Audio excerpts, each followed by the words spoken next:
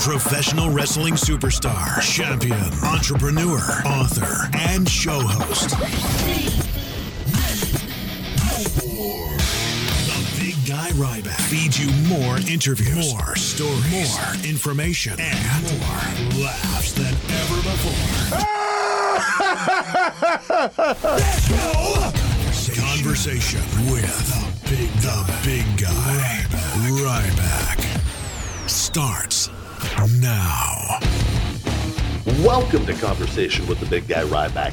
I am the Big Guy Ryback, and today I got filmmaker, editor, journalist, YouTuber. He's Johnny Bravo TV on Instagram.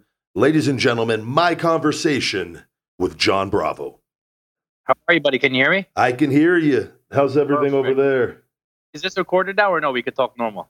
No, I record from the beginning. I got that actually. I always say I used to do it where I would call and like just bullshit with the people before. Yeah. And it would end up like talking to people for like 30 minutes, and it would be the best part of probably the whole thing. Yes. And it was never recorded. And Mark Bell goes, man, you need to just fucking start recording from the beginning. Yeah. He goes, do your open. He goes, just tell them. He goes, if as you're talking.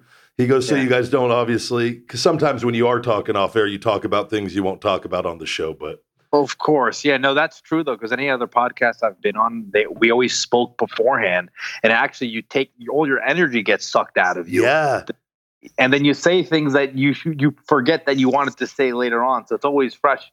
You know, it's always things that are fresh in the mind are the best. Even when I do like video interviews of people, I don't have them say a thing, and I never tell them the questions. And as soon as we start rolling, that's when I get it, because I always want the freshest answer, that hasn't been thought of prior. You know what, too? I think it's because for me, and I have doctors on and stuff. When I have doctors on, I don't want to say I'm nervous, but I got my notes, and because I want to make sure I get a really good conversation. And big dumb wrestler, you're trying to, where you just try and mind my P's and Q's. But I always find though, that like when I first call people, I'm always very relaxed and laid back. And I think the people are also, but if you know you're recording and then like you go, okay, now we're recording. And then I do like my open and the whole energy changes. And it's like 100%. So this is just, since I started doing this just recently, and I'm like, man, I really dig this. So it just comes off more comfortable. Well, I want to thank you for having me on. We were supposed to link up before, so finally getting to do it, I want to thank you. I really appreciate it. It's an honor to be on. Thank you for doing it. It's for me, man. I try to have all people from all different walks of life on. I got wrestlers and people, and that's my bread and butter where I come from. But I love what Joe does, Joe Rogan, when because he stays true to he loves the UFC and that stuff, but he talks and he to regular people, to informative people, to doctors, and I'm the same way. I just like learning. I was like, fuck, if I'm learning, then the listeners are learning, and the show's evolved. You got to add value to people's lives. I feel like you can't just bullshit with your friends forever. No, and it can't always be the same subject, even though you love wrestling, you'll always love wrestling. There's so many other different topics in life to talk about, and people, would love to hear different things coming from a wrestler. Don't tell that to wrestling fans, John Bravo. Oh, I know. Listen, the wrestling community I've never seen a bigger group of hardcore fans than them, because listen, when I broke that news about Roman Reigns, man, they got on me like things I've never seen in my life. I could see it from you when you were posting, and because I know everyone that's in this industry knows it. WWE and UFC and MMA fans are the two. I would say they're neck and neck, because I feel bad for the fighters, because those guys, wrestling is entertainment, and it is physical, and it kills your body in a whole different way. Mm-hmm. And those fighters go out there and risk their lives and sacrifice everything to go fight. And you have people that, they lose one fight and they have, a million people breathing down their necks telling them they suck, or they're a loser, or they're worthless. I'm like, fuck. It's tough. That's a whole other level of handling social media on that when you're out there fighting like that. So of course, I saw that with and for the listeners out there, I wanted to kind of explain, and I did the open before I had you on, and kind of told everyone that you're filmmaker, editor, journalist, YouTuber, you do a lot. Yeah, sometimes too much. Yeah, man, same here, man. Do you find that like I've read different books and audiobooks, they talk about like focus on one thing, but like I'm like Gary Vaynerchuk where I go, fuck that. I want to be good at a lot of things. You know what the thing is? I've always been the type of person to focus on a bunch of small, like a few things, right? But really focus on them. Because just one thing, I think sometimes you get burnt out from just that one thing. Yeah, absolutely. You know? So that's why I do a bunch of different things and I don't get burnt out from any of them. But I mean, it keeps me busy. I mean, I don't stop, you know, I'm pretty much on it 16, 17 hours a day, every day, you know, but I think you have to, if you want to be successful in life, I think you really have to be that type of person who's willing to do that. Absolutely. And like you said, there's no like one correct way. And I think now, like if you're playing a sport, you have to, you're Kobe Bryant and you want to be the greatest basketball player of all time.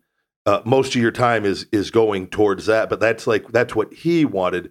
That's not necessarily that one thing doesn't apply to every human being. And if you want to do 10 things and be really, really good at 10 things, and maybe you're not quote unquote the greatest at any one particular thing, that doesn't mean you can't have the most amazing life ever and be awesome. Yeah. And you know what the crazy part is, and I think I'm experiencing this now, is that when you do a bunch of different things, sometimes one of them ends up taking off in a direction that you didn't even expect, and it ends up taking over, you know, the other things. And that's actually what I'm going through now, because I've been doing a lot of things, and then I just started doing this pranking thing, and I never thought I'd do pranks in my life. You know, it was for the furthest thing from my mind. I like being behind the camera, not even in front of it, even on my own YouTube channel.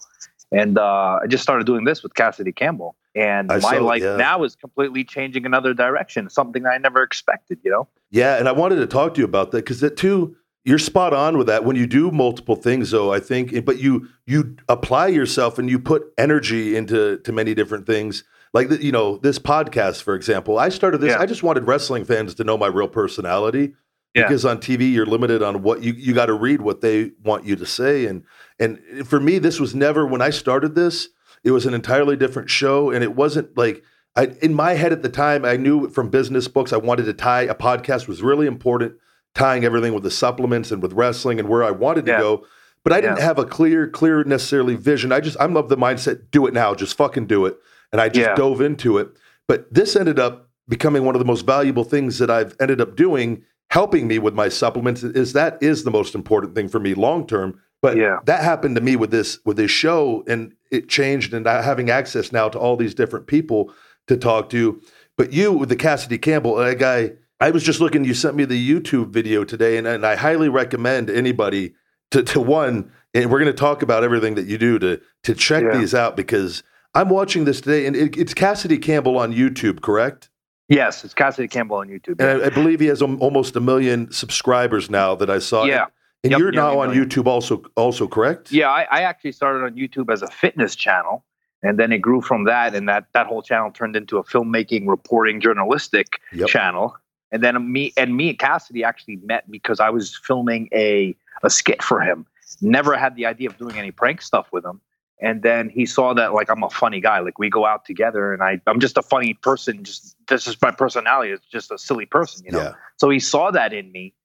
Little did I know he was actually studying my personality. He went back home. He actually started a character based upon me and started hitting on women in Whole Foods. Wow. He said that to me. I had no idea. I'm laughing my ass off. And I'm like, holy shit, Cassidy. Then he comes back. He's like, listen, John, I want you to do videos with me. And then it just started like that. And then his fans ended up liking the character that I was playing. And we ended up doing I think we've done 6-7 videos now. And they've been going well. And, he's starting a separate channel for me just based upon that character. So, and he's going to promote that channel for me. Basically, he's going to be managing what I do as far as the prank side goes. Are you John Bravo on YouTube? Yeah, I'm John Bravo on YouTube. Yeah. And man, that's, I didn't realize, I just got my YouTube channel going 2 months ago I had it and I didn't do anything with it. I kind of didn't want to be seen for a while with all my injuries and kind of laying low.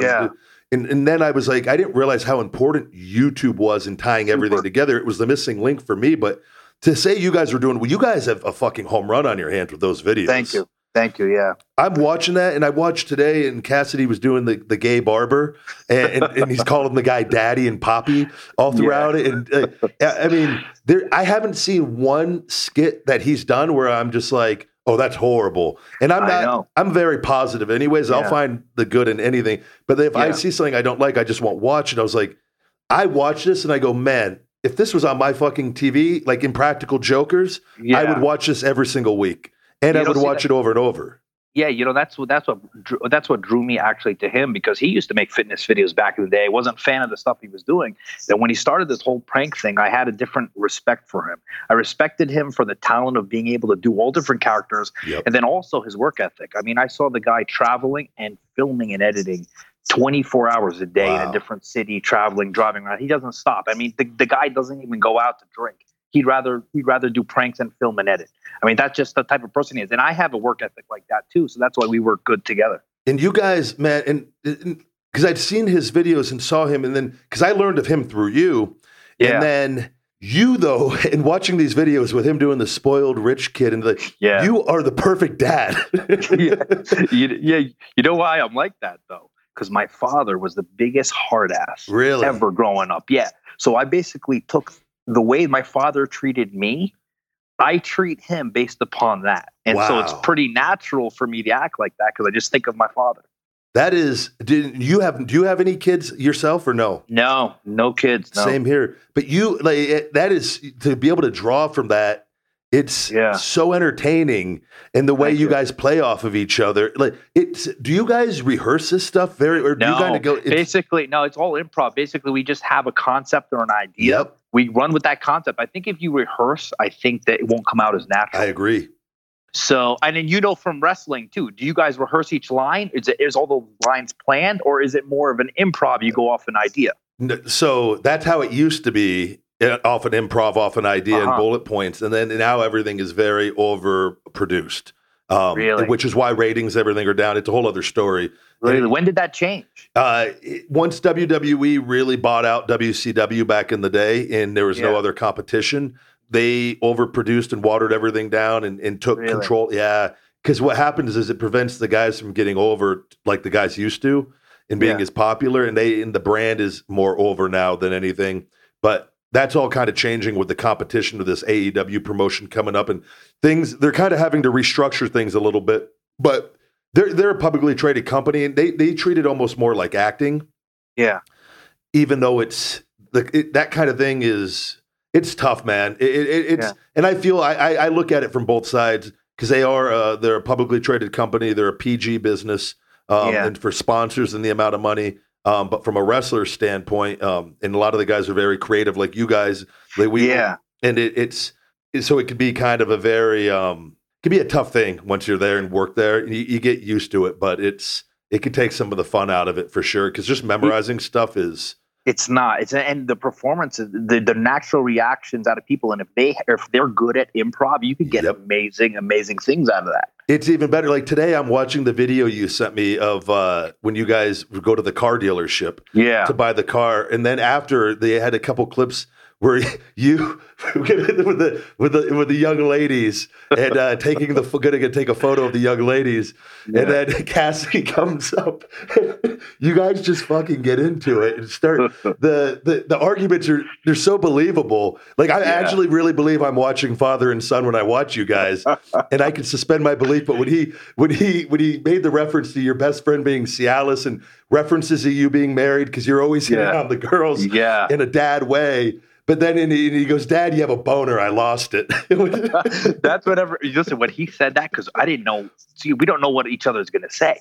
So when he said that to me, I have to do my best to not burst out laughing too. Oh, I don't know how you do. Yeah, that's tough. That's the hard part, because you don't want to laugh, because then you're going to blow the entire prank. Absolutely. That's you guys hold it together that entire time, and then you have the jacked muscle guy carrying around the briefcase. Eric, he's a big fan of yours, by the way. Huge. He's a huge wrestling fan. You're one of his favorite wrestlers ever. When I told him I was coming on this, he's like, John, no, my God, no way. You don't understand how big of a fan I am. That's awesome. Tell him I said thank you, and I could tell him thank you here on the air. That's always really cool to hear that. The choke he did. You saw the choke he did. Yeah, when you guys were walking by the restaurant, and then your daddy put his hands up. Yeah, it was awesome. The reaction. Do you guys how far away Like, who do you have filming this? Because I mean, the cameras you guys are using too are like, top-notch production. The guy's like a ninja, man, and I call him a ninja because the way he hides that camera, you can't tell there's a camera, and it's not a small camera. So it's not even as small as like a DSLR camera, just like a regular mirrorless or DSLR camera. It's actually a little bit bigger. He hides it in between his clothes. He pretends he's on the phone. All the pranks we've ever did, never once has somebody seen the camera. It's pretty amazing what he does. And that's why he's so invaluable. And I tell that to Cassidy all the time, and he knows it. The guy is like a magician, really is. He's really important. And he travels with Cassidy. His name is Semi, actually. Okay. He's been with Cassidy almost from the beginning. And he's been doing all his pranks. So he's like super awesome at doing it. There's definitely a skill. Absolutely. And I like the production, though, just watching. I feel like when I'm watching that on here, I go, man, everything, this feels like a TV show to me. Yeah, see, that's the craziest thing, getting together with Cassidy. Now, the videos that I've been in with him, I've been able to edit on my own. So like I edited that video that you saw today, this morning, and I have a background of editing, doing production. Yep. So for me, editing this stuff is like cake compared to the stuff I really have to do. Yeah. So I add the element to it to make it look more like a TV show, and I think it works really well with it. It does. You're doing a great job at that. Have you guys you guys are getting over 1 million views on some of these, aren't you? Oh yeah. His channel averages like 500,000 a video. It's insane. It's insane. The video right now has been out for 2 hours, and I think real time, because you guys can't see real time, you have to have the YouTube app to be able to see real time. It has nearly over like 130,000 views speaking now, just over a couple hours. That's huge, because that's just going to keep snowballing, and that's why we got to get you on it. Imagine getting you in. Just talking to you and seeing Cat. And a lot of people have a hard time with this. This is why I did this show, because I'm very sarcastic and I live to laugh. So. Yeah. But I think a lot of people get all caught up because I could be the big badass and play that very well and do that. And I really do have, I'm very, as funny and nice as I am, I could be a real asshole and be really angry. And I think that sometimes when you're able to do that can kind of, where people can't see you in any other light. So for me, I watched this shit. I was like, this is all stuff I would love doing, because I was just telling you when we talked before. And I've forever wanted to get something to go record people and do interviews with people fucking leaving their shopping carts out and literally try to get in their heads and actually have an interview with them, like what's going through their heads, why they feel the need to be able to fucking leave the shopping cart out, and then just again improving and just going off of their reactions, and nobody's going to want to fight me. And no one's going to come near you. That's the funny part about it. And the thing is, with the prank stuff, and I was talking to just Cassidy earlier, and I don't know if this translates to wrestling, which I'm sure it does. The more you get to know somebody, like me and Cassie were friends prior to doing this, right? We became friends, so we knew each other. So the more you know each other, the more comfortable you are with them, the better the acting becomes, because you're completely comfortable. And I can't imagine doing this kind of work with people you don't get to know. So like if we did a prank with you, we'd hang out for a couple days, go out to dinner, go to stores, get to know each other well. So when we do the pranks, it comes out really well. And now I don't know how that translates to wrestling. I'm sure it does with the people you're working with. Absolutely. Too, like the guys, and like what they do is, like before you go into like a program with somebody and like have a big match on pay-per-view, usually what you'll do is like you'll wrestle on live events that aren't televised. Yes. And so you can get some chemistry with the guys. Because in wrestling, there's some guys that you just don't click with as well as others, and it's a weird thing. And again, it all just kind of depends on the guy, how big they are, how good they are, and whatnot. So it's you guys are smart doing that, and because like I tell people too, like when I debuted in WWE as Ryback, I had to wrestle guys I'd never met before on TV. Yeah. They were local enhancement talent guys. I would hang out with them all day at TV. So that they felt comfortable, because I knew I had to go out there and fucking murder them to get over, and like in a safe working way. But I wanted them to trust me that I wasn't going to hurt them. So I would eat with them, and the other wrestlers would joke that I was having their last fucking meal with them before I'd go fucking slaughter them. And but it was really to form chemistry and trust, because I was relying on those guys to go out there and make me look good, because I'm brand new and we never met each other until that fucking day. So you're smart doing that. Yeah, I think that's the smartest way to do it. Just because it's tough, not knowing somebody and being able to go out there and do things like that. If you don't know them, it's tough to do it, you know. Even I don't know if you saw my store. We had a midget doing some pranks with us. I did. I was gonna because at your house you have a house there filled with many different types of people. Right now, they're all. Let me tell you something. I'm used to being alone. Nobody in my house. I'm alone. I'm the same. I do work 24/7. The only time people are here, if I'm dating a girl, she's here. If not, there's nobody in my house. You know. But this week we've been filming so much. So we had Eric Konevsky here. We had Cassidy. We had the midget Joe, he's awesome. And then we also had his camera guy Semi here. So I've had 5 guys in my house. I'm used to only women in here. So I'm worried about cleaning up after them. A mess here, a mess there. So it's something I'm not used to, you know. But it's worth it though. I could definitely. I hope they're keeping the place somewhat clean. I saw the little. Was it Eric? You said the other. Yeah, Eric, the big guy. No, Joe the midget. Yeah, Joe the midget eating your protein. He stole all of them. He kept on eating them all day. That was a real thing. I go, oh man, I'd be hot if you ate all my fucking protein bars. Yeah, I don't mind. Mark Lobliner, he's a cool guy. He sent me whole boxes of them, so I didn't mind him stealing any. But the funny part about it was Joe, you know, the midget. I told him, I go, listen, can I say that word? You know, because I don't want to say it, offend somebody. You know, he's like, John, you could say it. I know some people get offended by it, but I don't get offended by it. So say it as much as you want. Because I'm like, if I'm doing a prank with you too, midget sounds funnier than saying dwarf. Absolutely. You know? And that's how you know if someone's cool, when they're just laid back and they don't get offended over stupid shit. He's such a cool guy. What's crazy is he lives in Arizona. We had just met this past week, so he's definitely going to be a friend of mine. We were playing Madden last night, you know, all night. So oh man, that's great. Did you have before? Because I remember seeing something. Did you have a deal with the Mark Lobliner guy before? No, I never did. I actually just do promotion. I don't do any paid promotion for anybody. Okay. Just Mark is just a friend of mine. Did you have a beef with him? I met before. Yes, we hated each other. Really? Because when that whole WFN thing came out, he was doing some work for Richard Rodriguez, who was in prison now, who owned WFN, and then when Richard came on and released some of the orders of clients, he was one of them. Yeah. So even though technically he worked, he did work for Richard, I don't know if he actually took the substances or not. I didn't report on that stuff. I could just go by the facts that I saw. Yeah. And he had a problem with me then. And the funny part is I was a fan of his prior to that. And I tried to tell everybody, you know, when I was doing that work, I was trying to tell everybody, listen, guys, some of you guys I'm fans of. And I know you're going to be offended by this work that I'm doing, but I don't, you know, and I understood why they would be mad, but it wasn't supposed to be personal with them. I didn't try to target them, but it was an opportunity that I had to do a story on something that nobody else had the opportunity to do. Yeah. So how could I not take it? And then look, it ended up helping me so much. So it's hard. I think, you know, it's hard. You got to make decisions in life, you know, especially if you want to do things in your career. It's not going to make everyone happy, but you got to do the things you got to do. I just think you got to be respectful to people. And I'm not a bad person. You know, I care about people. Sometimes I care about people too much. Yeah. You know, and it wasn't personal. And then Mark actually came to Arizona one day. He was here. He texted me and he's like, John, listen, you want to meet up for dinner? We met up at the restaurant. We had a great time, great conversation. He saw the person I am. I saw the person he was. We shook hands and we've been friends since.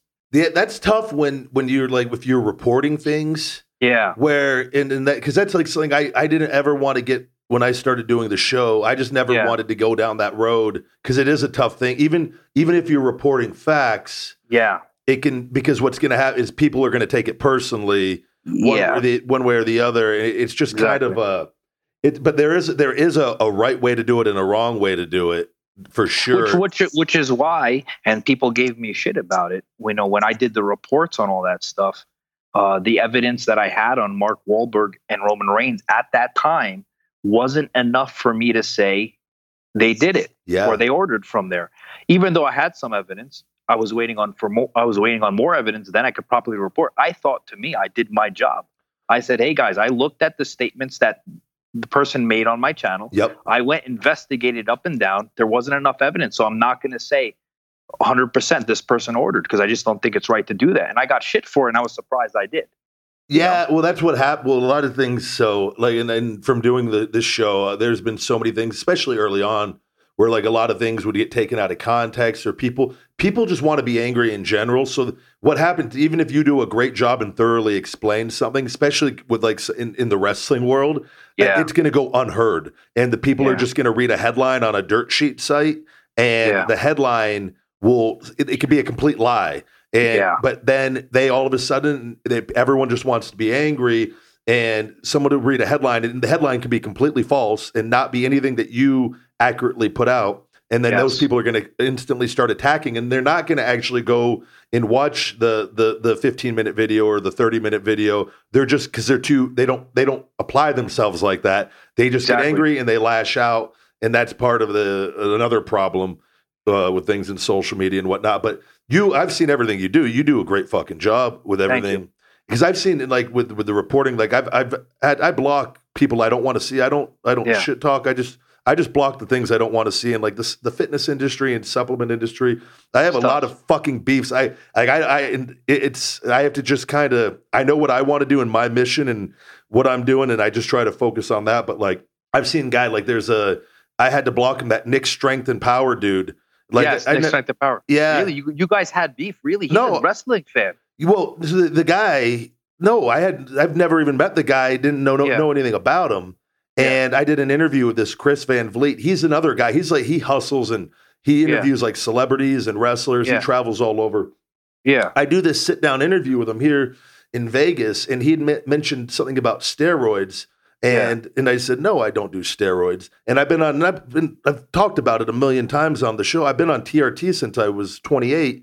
And like, I'm anti-steroid. I did them from 20 to 24 mildly. And I did Andro, and because fucking Mark McGuire, that's what they promoted. And I remember buying Andro and 19 Nor, and my test levels got fucked up from that point. I bought that too back. I think I was first year of college. But that was my generation. And that's why I'm so passionate about doing natural supplements, things that work that have actually helped me, because this shit fucked me up at a young age and fucked up my natural testosterone. And it never came back. And it happened to a lot of kids in our generation from all these shitty companies and different things. But that Nick guy, like, and I'd seen, like, I could tell instantly, and just by energy and language, he does shit for money, in my opinion.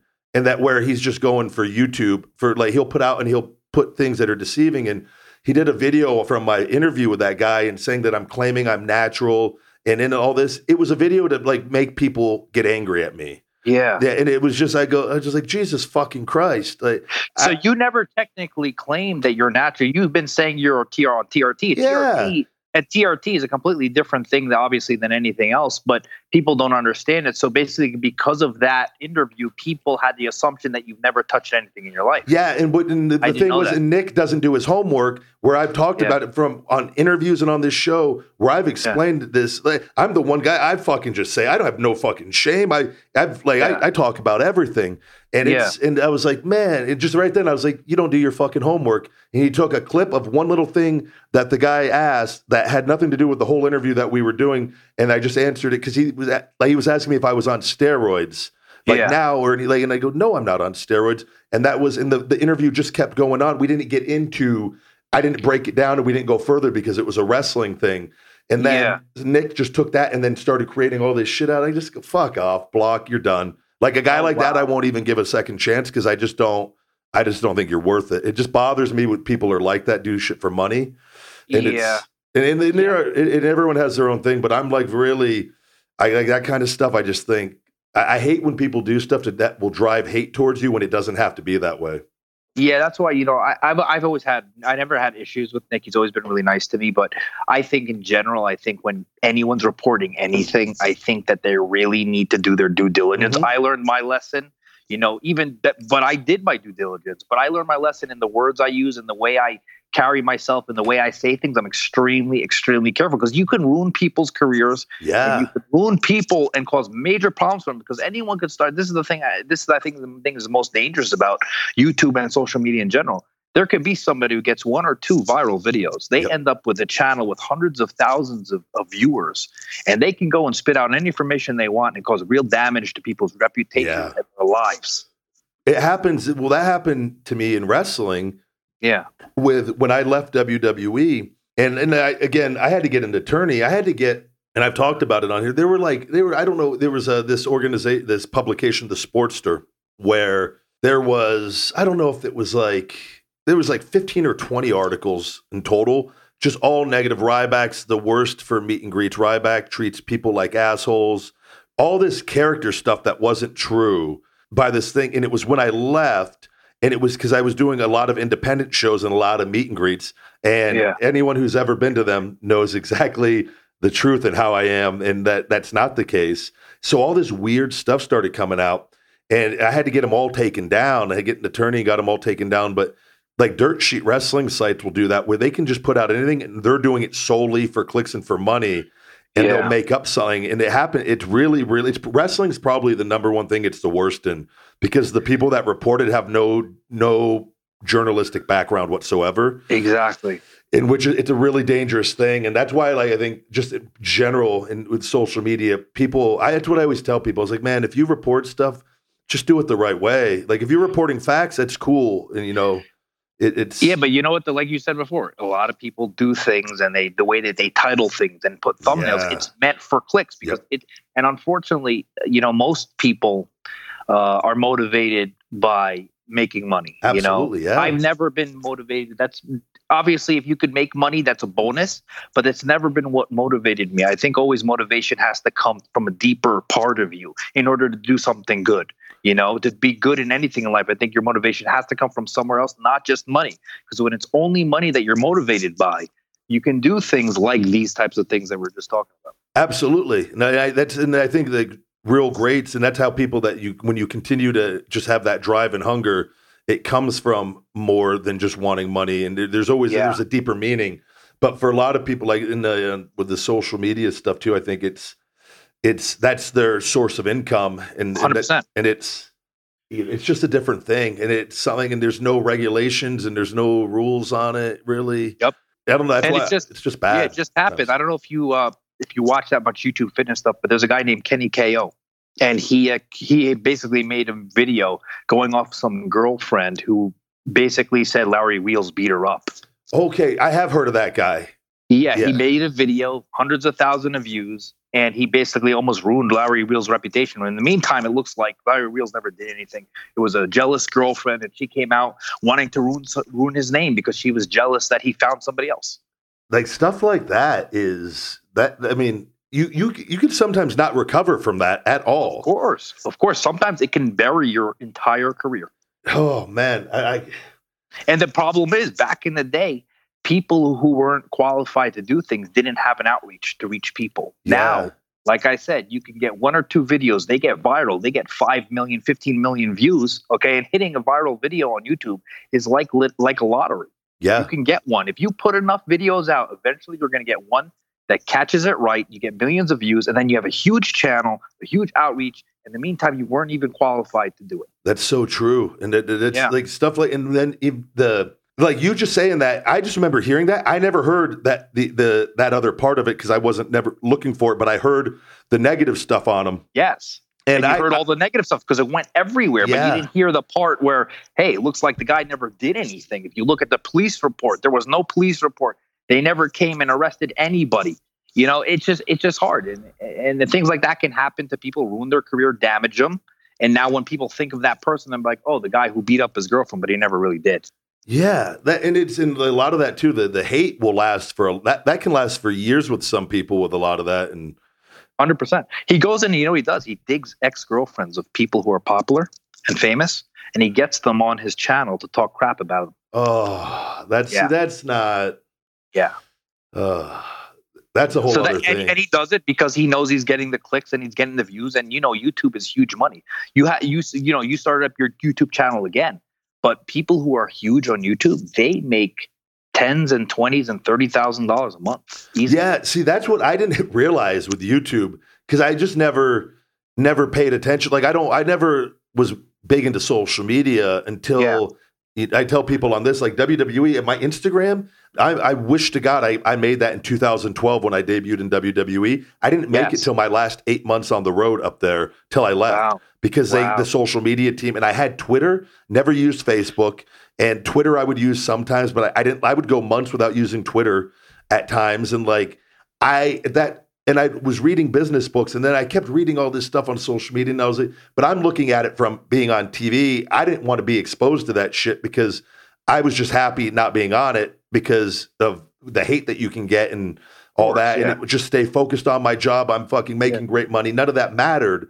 But then when I decided to go into business, everything, all of a sudden, the social media became the number one fucking thing. And I spend hours on it every day and waking up early and being very interactive and commenting and growing everything. And I didn't like YouTube, man.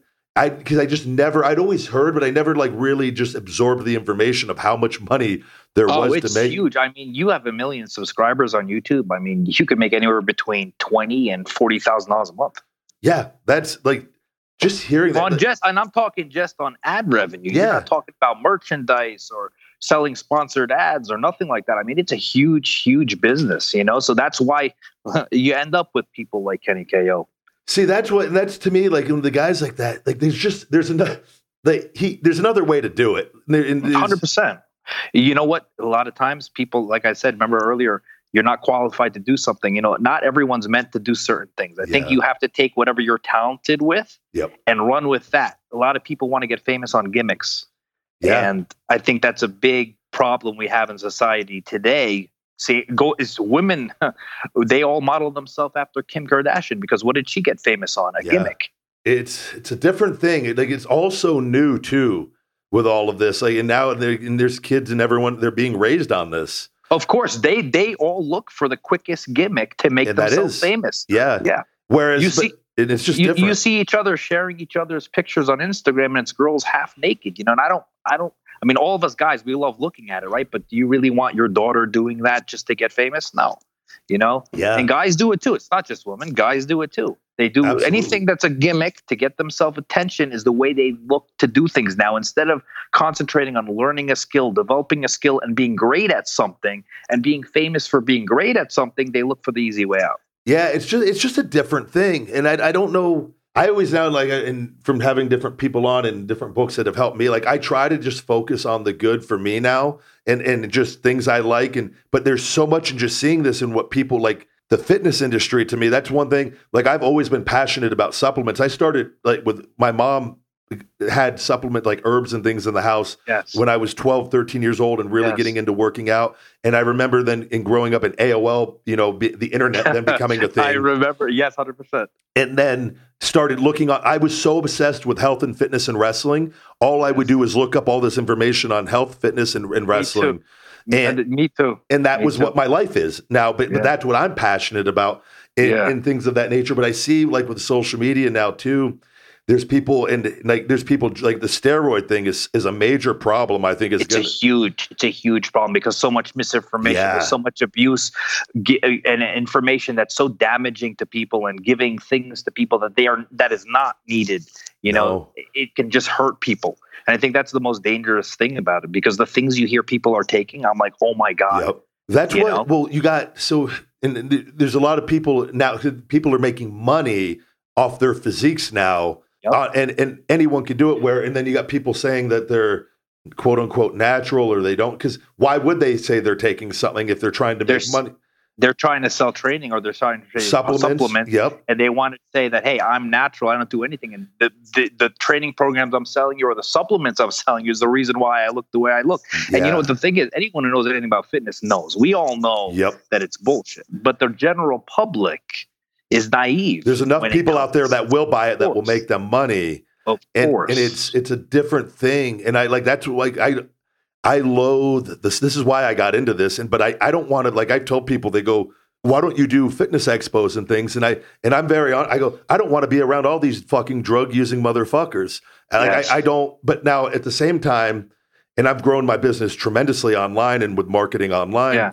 I believe that as long as I know in my head and my vision, I know what I'm doing, I don't even have to do that because that's just more of an ego thing. I think I do, but I do think it is a good way to get out there and get exposure.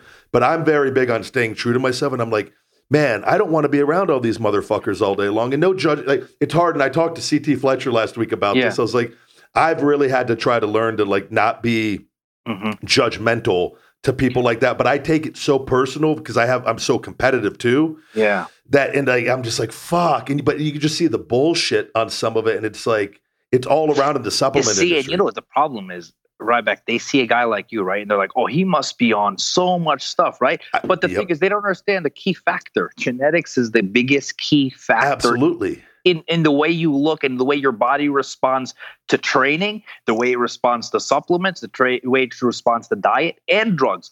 Somebody your size, you would look at you, right? If you said you're only on TRT, they'll say, no way. There's no way in hell you can get like that. But they don't understand it's possible because of your genetics. And that's why I get angry with it too, though, is because I'm not that, but I'm fighting that fight.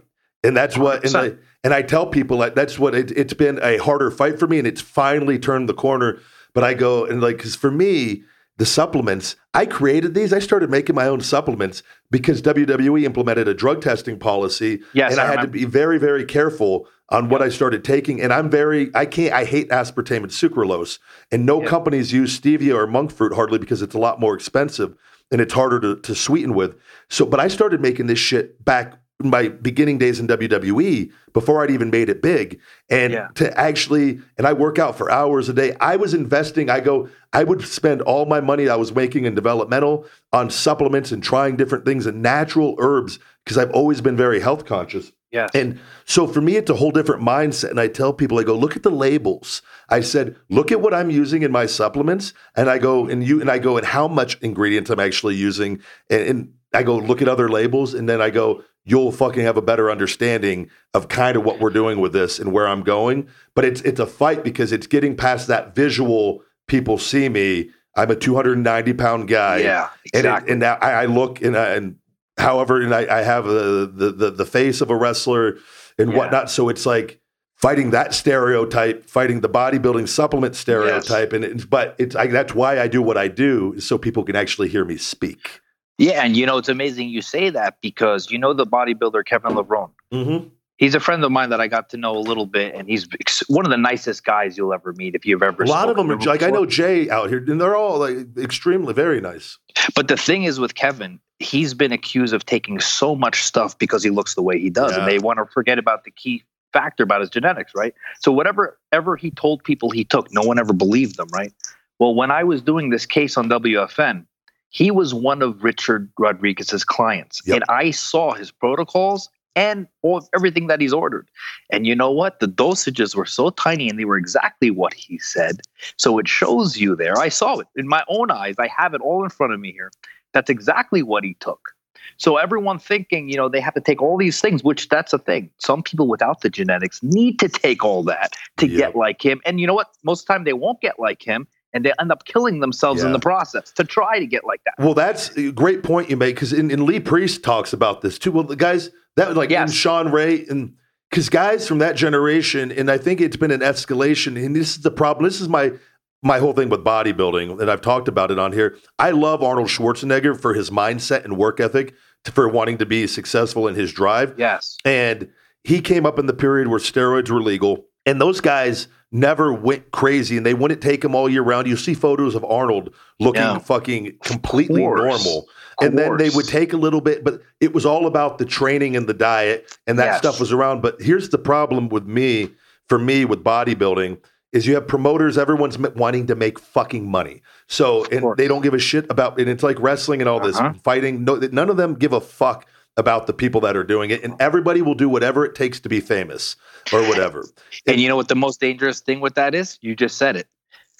Back in the day when Arnold used to be doing stuff, taking steroids, he would be on for a certain amount of time, come off, let his body recover, and you've seen pictures of him skinny. Yep. Nowadays, think about it. Social media really got big. Instagram really got big around 2012, right? So a lot of these guys who look huge all year round, they can't come off. It's their identity. They can never come off, right? And that's why they're dropping like flies. Unfortunately, I hate to say it, but a lot of them end up damaging themselves because they don't ever want to be seen small because they feel the pressure of always having to show themselves a certain way daily, all day on social media. We've never seen that before. So what's going to happen to all these people? We don't know. And that's why I always promote. I'm on TRT. I've been on TRT for 6 years, which is basically 200 milligrams of testosterone a week. Yep. And prior to doing that, I was always really small naturally. I was about 150 pounds naturally. Now I'm about 210 pounds at 6 foot tall.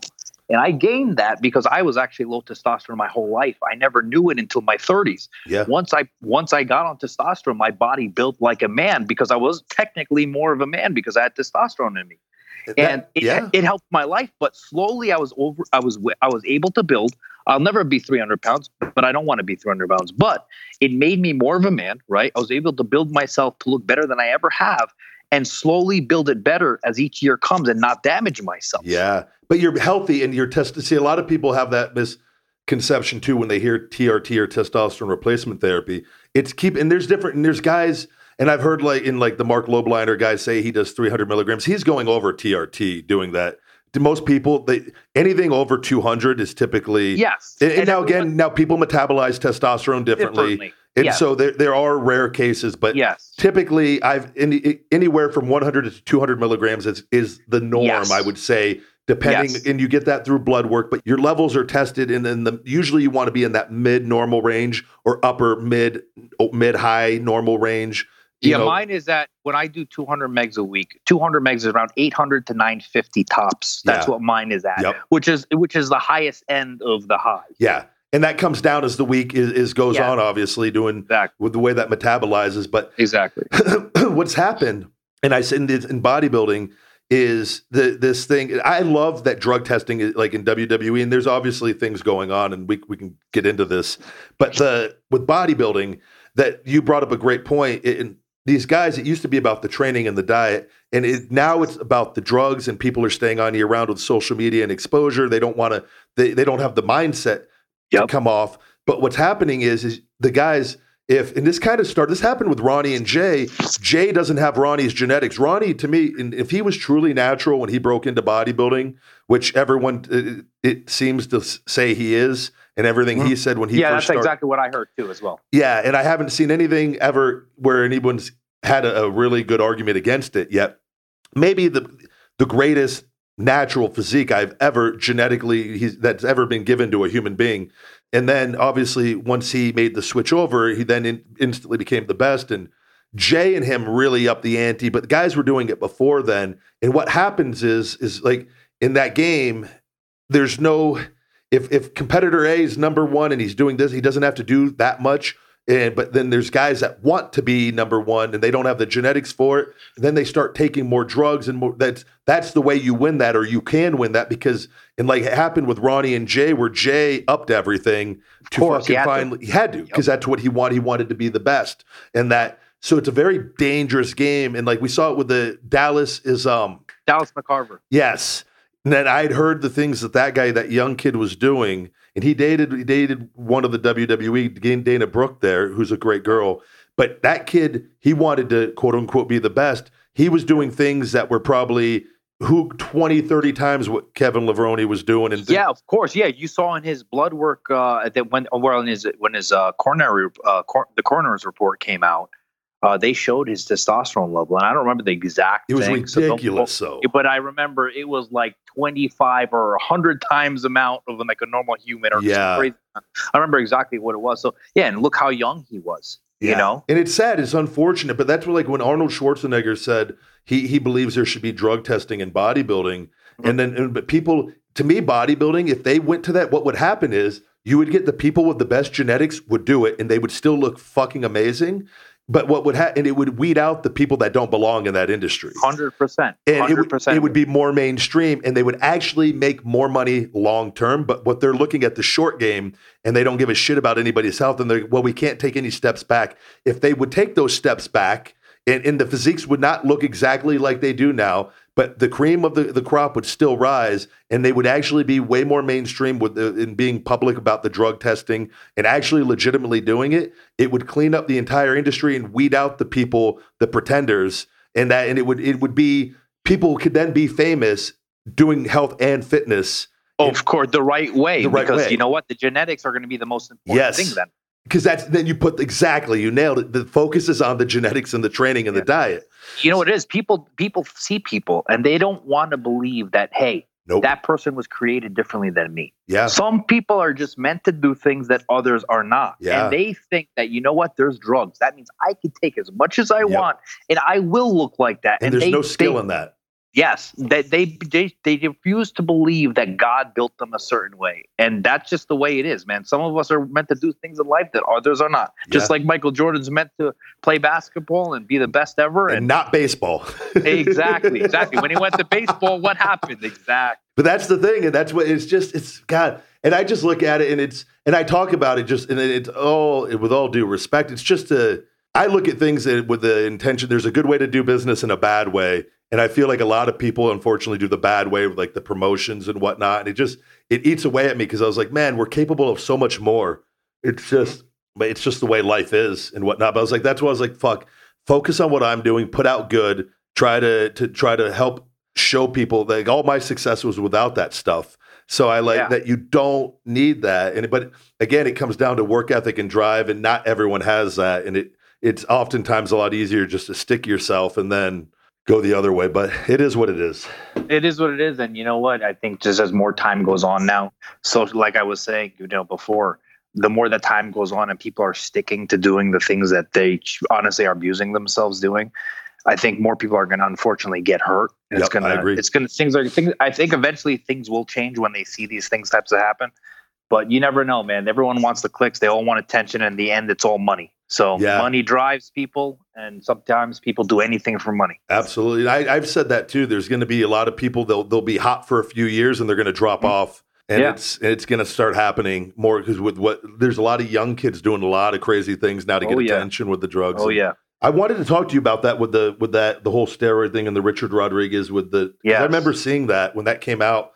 Man, that was, to me, I was blown away and by all this because I'm very open about like the WWE drug testing policy. I tip my cap to them, like WWE. They did a great job with implementing that, but there's some loopholes around that. Of course. Yes, of course. And I'd always heard, like when I was there, that Anavar wasn't tested for. And that, really? Yes. And that always bothered me. I fucking would tell because I knew some people there that were doing it. And watching them fucking, it drove me crazy. How could they not test for that? The thing is about Anavar, that's like one, even though people say it's mild, it's actually one of the biggest strength. You get the most strength out of Anavar. You get shredded off at these guys. I was watching guys eat candy all fucking day long, knowing they're on it. And I'm just like, for me, I'm very competitive. And I was like, fuck, no, like I want a level playing field and I don't want to have to take that fucking shit. And I'm not going to.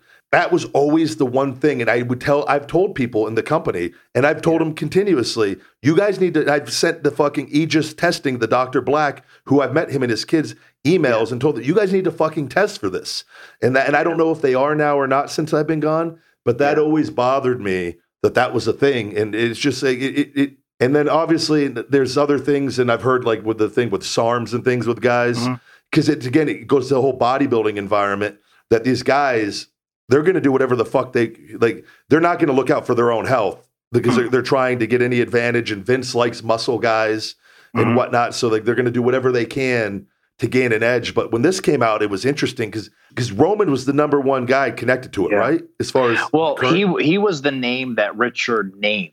And as far as the reason why he named him, he said because there were some things that were involved in the court case that gave him the reason to name his particular name. Now, you remember when that happened, obviously it was huge news. Yeah. And they were waiting on the evidence to come because remember I said there wasn't enough evidence. Yep. Well, the evidence just got released. Really? Now, what I did this time, which is this is the first time that I'm telling anybody is on here right now. Yeah. All the evidence, I have turned it in to, I'm not going to say who, but I'm going to say it's a drug enforcement agency. Okay. Who is going through every single name, contact, and address and all the orders, because there were so many athletes from all sports, not just the WWE. You're talking baseball, football, wrestling, Olympics, everything that are in that list. And there was no way for me to know who their trainers are. Okay, because trainers ordered a lot. That's where it all came from. The trainers who distributed it to them. There was trainers who ordered. There was athletes that I would have no clue what sport they play. So I can say that they're going through everything right now. And there's going to be more that comes out as far as the news when they're done doing what they're doing. So that way they can't say, hey, John, you didn't, that way I just want people to know that I'm doing my due diligence. Yeah, which you should. Do it the right very way smart way to do it. Yeah, because it's not possible. And also there's stuff there that I'm never going to know.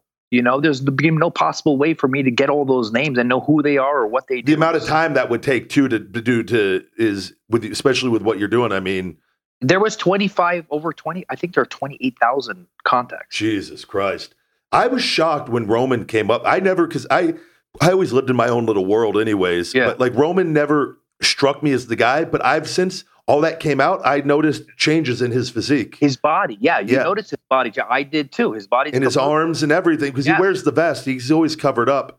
But you notice his arms and his shoulders. Yes. And because there were periods, and then because he typically did, always remember him having decent arms and shoulders, but he was always covered up and whatnot. But and again, there's things, and he's had in the health issues and whatnot. So and I love Roman. I think, and I have nothing but respect. I have no problem personally with any of these guys. Yeah. And the fans, man, they got on me so bad because they don't want Roman winning the Royal Rumble. So they're like, John, please bring out this evidence because we want him going down. So I had to deal with thousands and thousands of people on my ass. That love him, that hate him, because he is the most popular guy. He is the John Cena there now.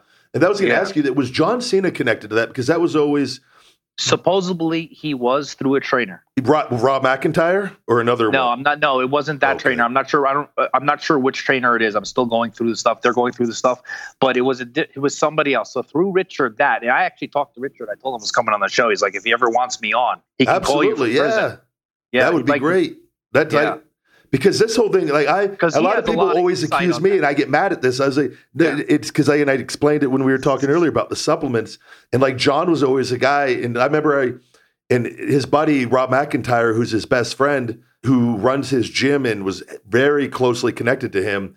They and John always claimed natural, and they had nothing but steroid bodybuilders all around this gym. Well, I mean, listen, you've been in this. Anyone who looks at John Cena, there's no possible And way. the reason why I say that is the vascularity and the different things where that is and to be that lean and carry that much muscle, it's not possible. Yes, and it's in the way the physique changes at times, and seeing it was just knowing what I know, and I've had my issues with him personally. I have nothing but respect for John wrestling wise in the ring. I loved wrestling him actually. Yeah. But I'm to me from a competitor standpoint, and knowing there was something going on that a lot of people that he had advantage, and he was making more money than anybody up there. Of course, and where he had access to things. And that to me has always been because I'd heard something with him, and that was really interesting to me, because he's always been, does he admit at least being on TRT, or no, he doesn't admit anything, which John John's a whole different character on all this. And he gets a lot of hate because people buy into the good guy character on TV, and he's done great things. He has a great work ethic, and he hustles, and he's doing the movies now. Like nothing bad to say on that. It's just the more thing personal. is too. The thing that's crazy is TRT is legal. I think, don't quote me on this, doesn't the WWE allow TRT? Absolutely. So but what you have to do is you have to go through a board certified endocrinologist, which is fine. Yeah, and that's and everything is monitored, and they do their testing, and they do the random drug testing. But see, there's issues with things like, and I've heard with the other guys, they lower card guys in WWE that had low testosterone. WWE wouldn't let them go on TRT. I'd heard it time, and I remember talking to guys where they came back and their blood work came back low, and they wanted to get on it, and they knew I'm always honest when guys I go, yeah, I'm on it, and fucking would tell them 150 milligrams of testosterone a week. That's what I take, and my levels are fucking normal. It's nothing more, nothing less.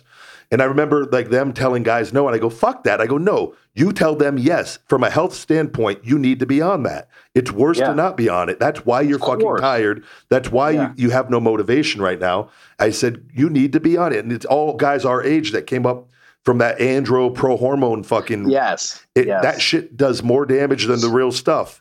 And I remember taking it that day, and I got heart palpitations. Yeah, it's horrible. And that people are fucking selling it.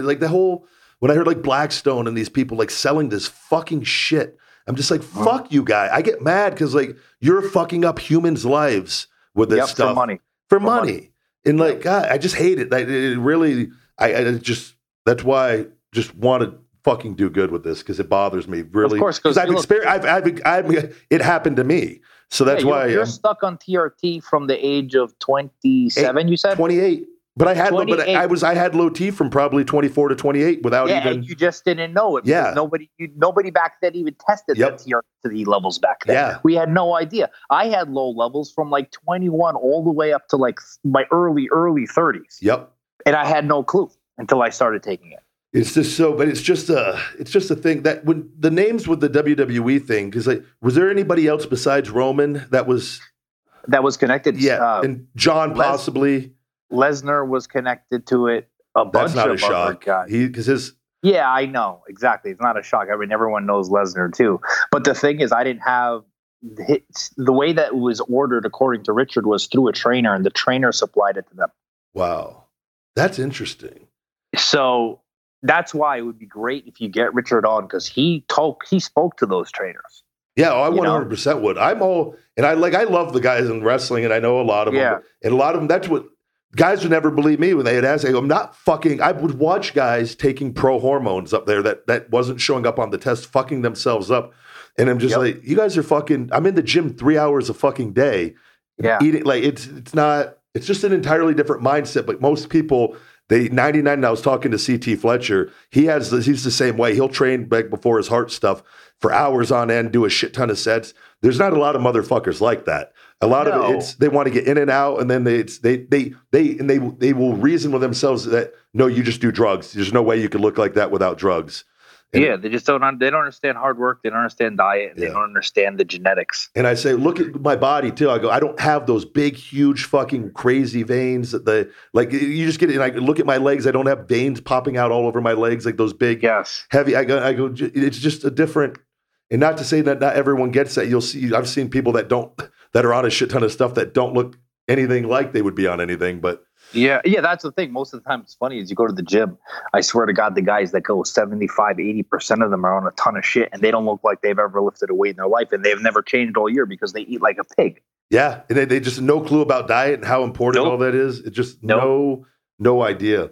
Yeah, it's funny. I always the funniest thing for me when I go to the gym is that there's guys that are in there twice a day, right? Yep. The people that are in the gym the most always look the worst. I don't know. And they never change. It's the funniest thing. That's how you know they have a shit diet or shit diet in just the genetics. Exactly. There was a wrestler, and I'm not going to say his name he was a really nice guy back when I was in developmental. And this is at a place, this WWE, this was in Louisville, Kentucky, and at OVW. And he was taking Ohio Valley Wrestling. I remember he told me, he goes, hey, what do you take? And I go, nothing. And he didn't, there was this long, just pause looking at each other. And then he goes, because I was actually released from WWE at this point. I had no fucking money. I'm working at a fucking Smoky Bones restaurant, to get by with a drinking fucking bottle of Burnett's vodka every night with a drinking problem.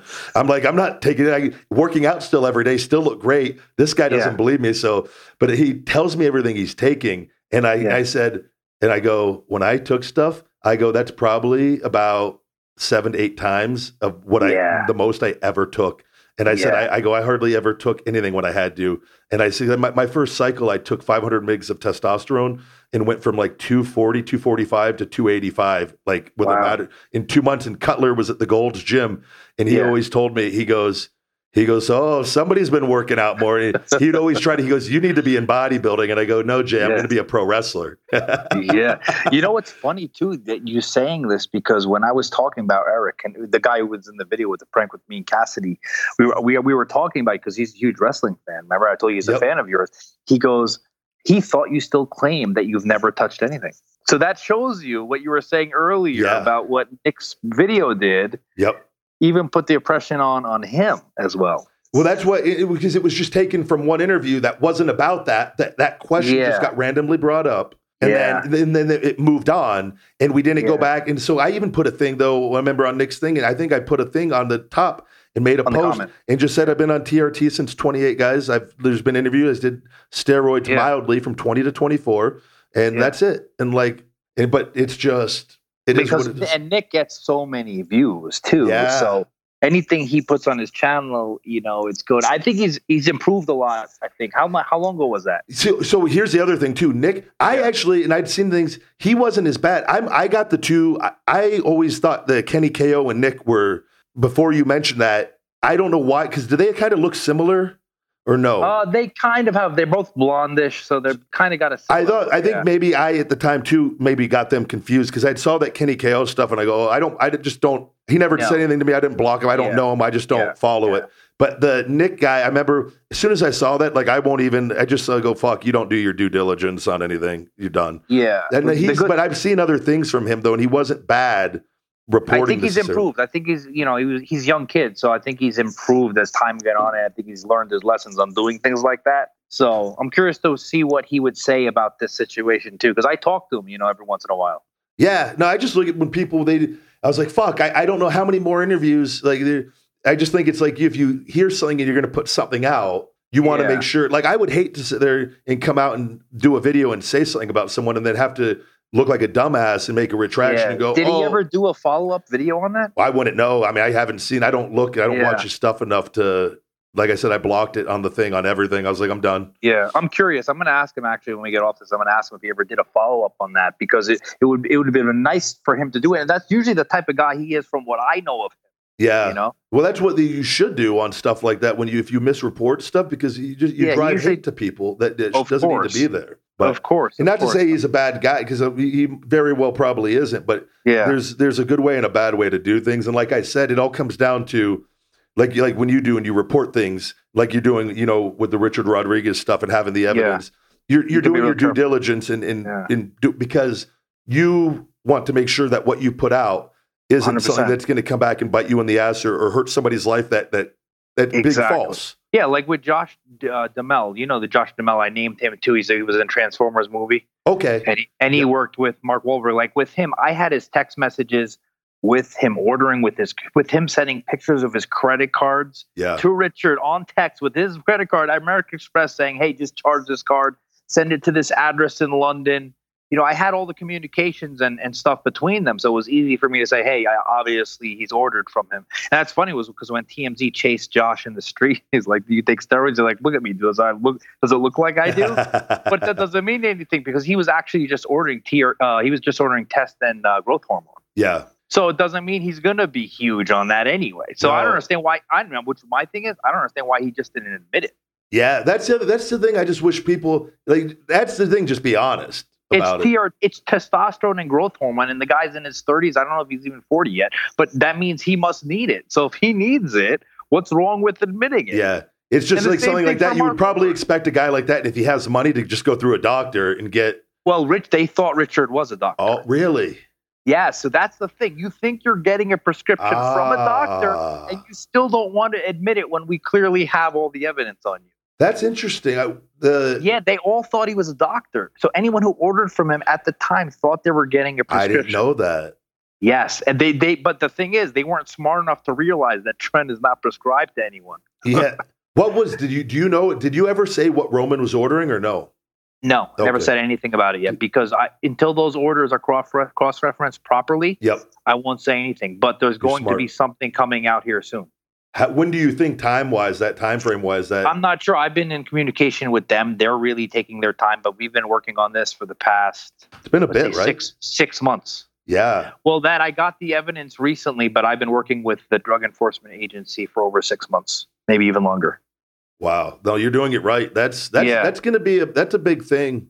And I can say, there was definitely names on there. I'm not going to say who or what sport, but there's definitely pro athletes on there that they found that I had no idea were even pro athletes. If there's 28,000 people on there, exactly. There's going to be a good amount of athletes, because athletes are usually the ones looking, of course, for the edge on things. And again, it's with has anybody ever reached out to you and said, "Hey, I don't want you reporting this"? You know what the crazy part is that no one's ever came out and said anything to me. And when it happened, everyone thought the WWE was going to sue me. You remember? Yeah. Well, they can't. That's why, again, you're smart. They can't. By the way, if they ever threatened you, they tried it with me, and I still. Yeah.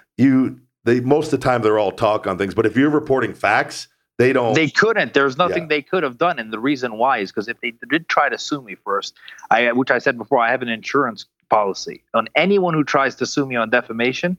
I'm covered, and they'll have to pay my lawyer fees as well. So, but as a company big as them, it's not going to matter. You know, if they want to sue somebody, they're going to. Yeah. But the reason why they didn't, because when you go to court, everything's going to come out. Yeah.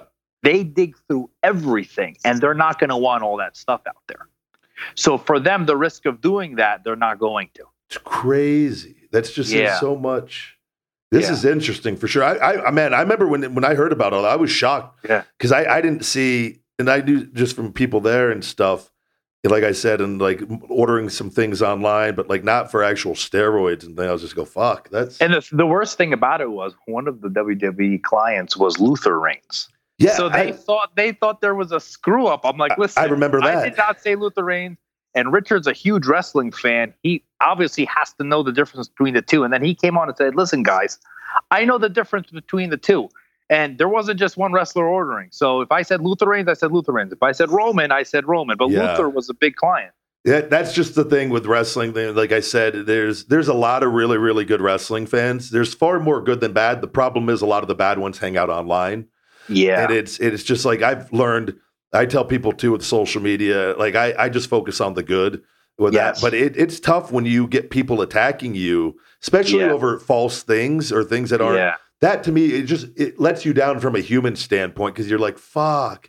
And there's a lot of them like that out there. And it's just the product of the world. I mean, my life was never in a whirlwind like it was the week that story broke. I mean, Germany, Russia, India, China. I was getting contacted by every media agency in the world over that. It was crazy. I tell you, John, because I've had like contact where I've had all these stem cell procedures, and I just got back from Colombia. I'm almost all better here, right? Because I needed a 5-disc fusion and a shoulder replacement. Yeah, I heard about your back. I thought it was your back. It was my L1, 2, 3, 4, and 5, and then my right shoulder, because WWE was giving me cortisone in my shoulder, in my joint, way more. And they said I can get a couple shots a year or 3 shots a year, and it'd be fine, but it ate away all my cartilage. No, it's actually worse. It's a temporary fix, but it'll make it worse in the long run. It shouldn't be allowed to be given to athletes, in my opinion. Honestly, even honestly, they give. I don't know if you had this before, where they give you the epidurals in your lower back. Yeah, that actually makes it worse too, because what it's doing, it's numbing the pain, right? But if you're going to go and do more damage to it, because you're going to think you're not hurt. Yeah, well, that's what. So they give me epidurals for my stem cell procedures because they're injecting me in my disc. And I noticed the stem cells, like what would happen is, especially when I got them in the States, they were weaker than where I went to Colombia. They're like 30,000 times, 25 or 30,000 times stronger.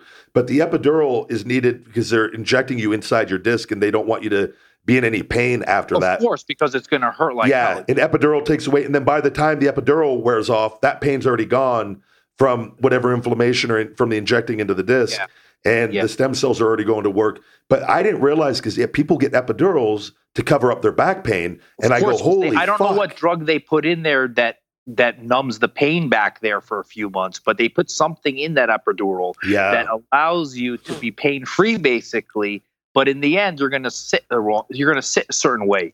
You're going to stand. You're going to lay down a certain way that prior it's going to cause pain. Well, and if you stay doing it in that way, but you're not feeling any pain, it's going to cause more damage in there. Well, that's what in wrestling there. That's they were giving me Toradol for my back every day, which is another pain. And I was going 100% fucking 5 nights a week, not rather than going and getting an MRI and catching this early. Where fuck, and then figuring out what's causing this, and then I realized, the backpack stunner and all these feats of power and lifting and traveling but that backpack, this move that I was landing on my ass, is what was causing the compression, along with picking all these heavy guys up all the time. Exactly. But I was going 100% because I was living on the road getting this drug every day. So when I left WWE, though, I turned into a 95-year-old man overnight. I tell people, and I thought it would get better. And it didn't. It got worse. People don't understand. I mean, I had 2 bulging discs in the lower back after a car accident, not herniated, bulging, which means it didn't burst yet. Okay, and when it bursts, it's bone on bone. Yeah. So the gel between the vertebrae was still there, but it was bulging. The pain just from that. For 6 months, I could not tie my shoes. Same. I couldn't put my pants on, my underwear on. Dude. I had a girlfriend at the time. Yep. I didn't want to leave the house because I was in such pain. I couldn't enjoy life. I lost the girlfriend from it, but that's what kind of pain I had with bulging. Now, herniated, I can't imagine life. Well, that's so mine, because my discs were still intact. They were just completely worn thin. There was just a little bit left, and I was getting so what you just said is what I'm trying to explain to people. And I've talked to this power lifter that was on the show, Brian Carroll, that had back injury, and people, he just said the same thing though you said. When I left WWE, and I've traveled, I've done a lot, and I've stayed very in doing all my stuff, stayed visible. But the same thing, didn't want to leave the house at points because I was always in such pain. I'd roll out of bed. and I'd fall to my knees. I remember what you just said, not being able to, I would have to put my pants on. I would have to sit on a couch and wiggle, get my foot. I couldn't bend over to even fucking get my leg. I would have to wiggle my foot. Your underwear on. Yeah. You can't put you feel like a crippled old man. Yes. And I'm sitting there having my girlfriend come and help me, and I feel like I'm helpless. Yep. Dude, this happened to me at 34, and I told people, I go, what the fuck am I going to be like when I'm an old man? I go, I'm already an old man right now. Yeah. And my arm atrophied, my leg atrophied. Fuck. Oh, yeah. Oh, yeah. I remember pinching a nerve in the right side of my neck doing bench. And the same kind of thing happened. My whole right side my whole nerve was shot. It took 6 months for those nerve endings to come back. Oh, man. I don't wish it upon anyone. The stem cells the back is the worst. Yeah. The back is the worst. But you know what helped me the most? I'm completely almost fine now. I got the hardest, firmest mattress in the world. It's crazy. I had to do a medium firm. Really? Yeah. Well, I actually know. So the best beds ever for me though are Marriott beds. If I sleep in a Marriott bed, and I believe those are like a medium, for whatever reason, those beds, I wake up no pain whatsoever. But I did the same thing. I went and bought a hard bed, and I noticed I was waking up in pain, and then I switched to a hard, and I put a little memory foam pad on top.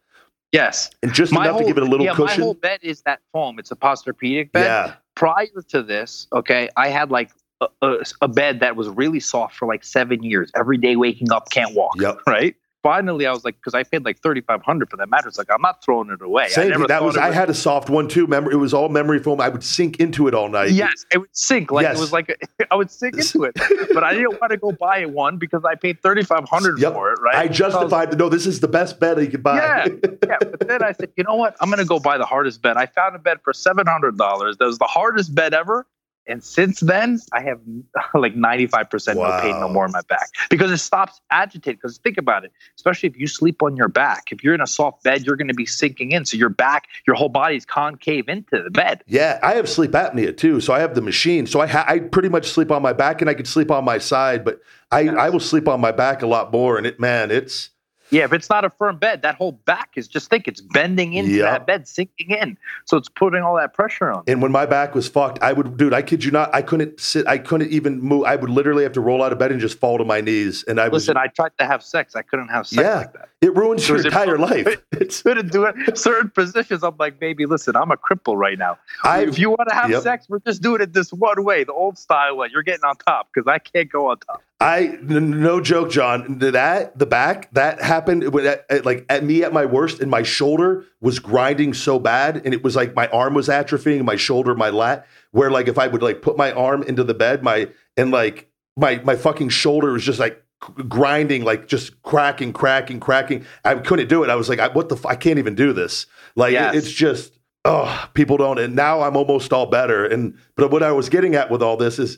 And I've talked about going back to wrestling in early 2020. And at the same time, I'm like, man, I'm so relaxed now. Life is so good because I don't deal with all the bullshit with on social media for the most part. It's just people that like me now that follow me. Yes, exactly. You're not dealing with all the drama people. Exactly. Yeah, that's crippling. And I've been in that environment. It's so toxic and negative. And you really, because you still are exposed. And that's what I've talked to doctors. And for me, I've really worked on not absorbing that negative energy. And I tell people, I respond usually if I get something negative, it's really hateful, I'll respond with love.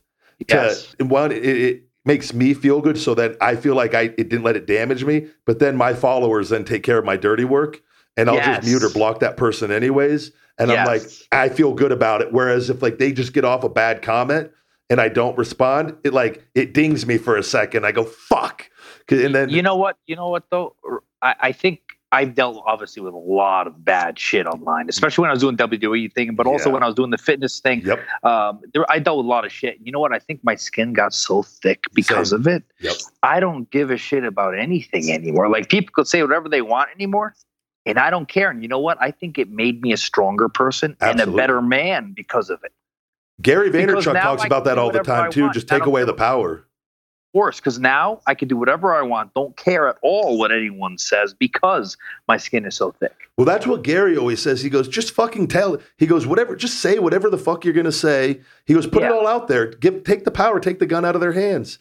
And exactly. Which is, you're still going to get people, if you do that, you're going to get people still saying whatever they fucking think. But it's understanding humans. You just go, you know what? That's just their thoughts and what's going on in their fucked up head or whatever. Yeah. And I go, that's not. I think you just can't let it penetrate you. We're all human beings, and we all have feelings and emotions, and things like that affect us. Reading negative things people say affect us. I don't know if you saw that video I did on Rich Piana. You know Rich Piana? Yeah. Yeah, well, it affected him so much. He ended up on pain meds because he couldn't take all the negative things he would see about himself in the comments. It ate at him so much. I didn't know that. Yeah, and then at the end, he stopped looking at comments completely because I'm friends with his ex-wife. She told me. What was it? Is it the blonde-haired girl? Yeah, Sarah. Yeah, I'm close. Well, not with his newest girlfriend before he passed away, but he was actually married. Okay, maybe I'm thinking of, because there was a girl that lived in Vegas, was a photographer, if I'm not mistaken. That was his girlfriend. She was with him for. No, that might not be the same one. It's not the same one. Yeah. No, Sarah is the girl from Iceland. She has an accent. Yeah, that's not her. Yeah. No, so I'm friends with her, and she told me a lot of things, about Rich. And it was interesting because she told me, after it ate at him so much, he just stopped reading comments altogether. He just put whatever he wanted out there, and he didn't care what people said anymore. Yeah. No, it's tough, man. And like with people that there's mental insecurities and they have problems and it's a real thing. And that's where what happens now, this is the thing with social media and we were talking about. Now people though, like that do have really, really strong mental insecurities or things going on, it can be passed on to other people. Oh yeah. Really? Like the good can, the bad can. Yeah. Some people aren't meant for it, man. Some people get really affected by it. But, it's definitely not for them. I at least appreciated with Rich that he was always at least honest about the stuff, which a lot of them aren't in that industry. 100%. The one thing, though, there's not many people that know, everyone always assumed he injected himself with synthol. That wasn't what he injected himself with. Everyone assumed that. I actually know what he was injecting himself with. Wasn't that is it the PMA stuff? People thought it was PMMA. They thought it was synthol, but it's not either of them. I actually know what's in it. And really? What he injecting himself with and where he was doing it, how much he was putting. And I've never spoken about it before, ever, because I loved Rich Piana. Yeah. He was one of my favorites, and I always wanted to respect him. But the sad part is what he was actually doing to himself could have contributed to his death. Oh, absolutely. Because I know the substance he was putting in himself. Yeah. And that substance, even in small amounts, can kill you. Yeah. And he was putting it everywhere. No, it's unfortunate. Like I said, there's a real human being there that, and there's something happens. But I was talking to CT about this, Fletcher, and I actually want to have Ronnie and Jay on eventually and talk to them, because I think what happens is I think a lot of people get caught up in that they become that identity. And they can never become any less than that. Of course, because it gets stuck in your head. You got to look a certain way. You don't ever want to lose size. You know what I mean? Because, I don't know how you are. If I lose 3 pounds, I'm stressed out. Yeah, I've gotten through my injuries have helped me solve my problem over the years of bigorexia or not being big enough. I've gotten over that because I had my ankle injury and lost 40 pounds lying in bed, made me mentally tougher. And then I learned, and I joke because I own the big guy. And and everything is built around, the show Conversation with the Big Guy, Ryback. And I tell people now, the big guy is about heart and passion. Yes. And personality, where I've learned to let it with my physique is no longer the big guy, which it's not always going to be. Especially, I've got a bunch of heart tests done. I just got a calcium score. I tell people, go get heart, and everything came back perfect. It's so important, yeah. And because I wanted to know, and being bigger and doing stuff from 20 to 24, even though mildly, I wanted to know. And luckily, I fucking got a fucking great heart and zero calcium in my fucking thank God, yeah, no plaque. So, but that you get caught up in your identity like that, man, and it can really, really be a tough thing. But for me, I think I got over it through my injuries. And don't get me wrong, I like being big, and I just like it. And I feel like for me, it's still going to be for wrestling. It's my identity in pro wrestling and whatnot. And you feel a certain pressure to try to keep what you are close to it.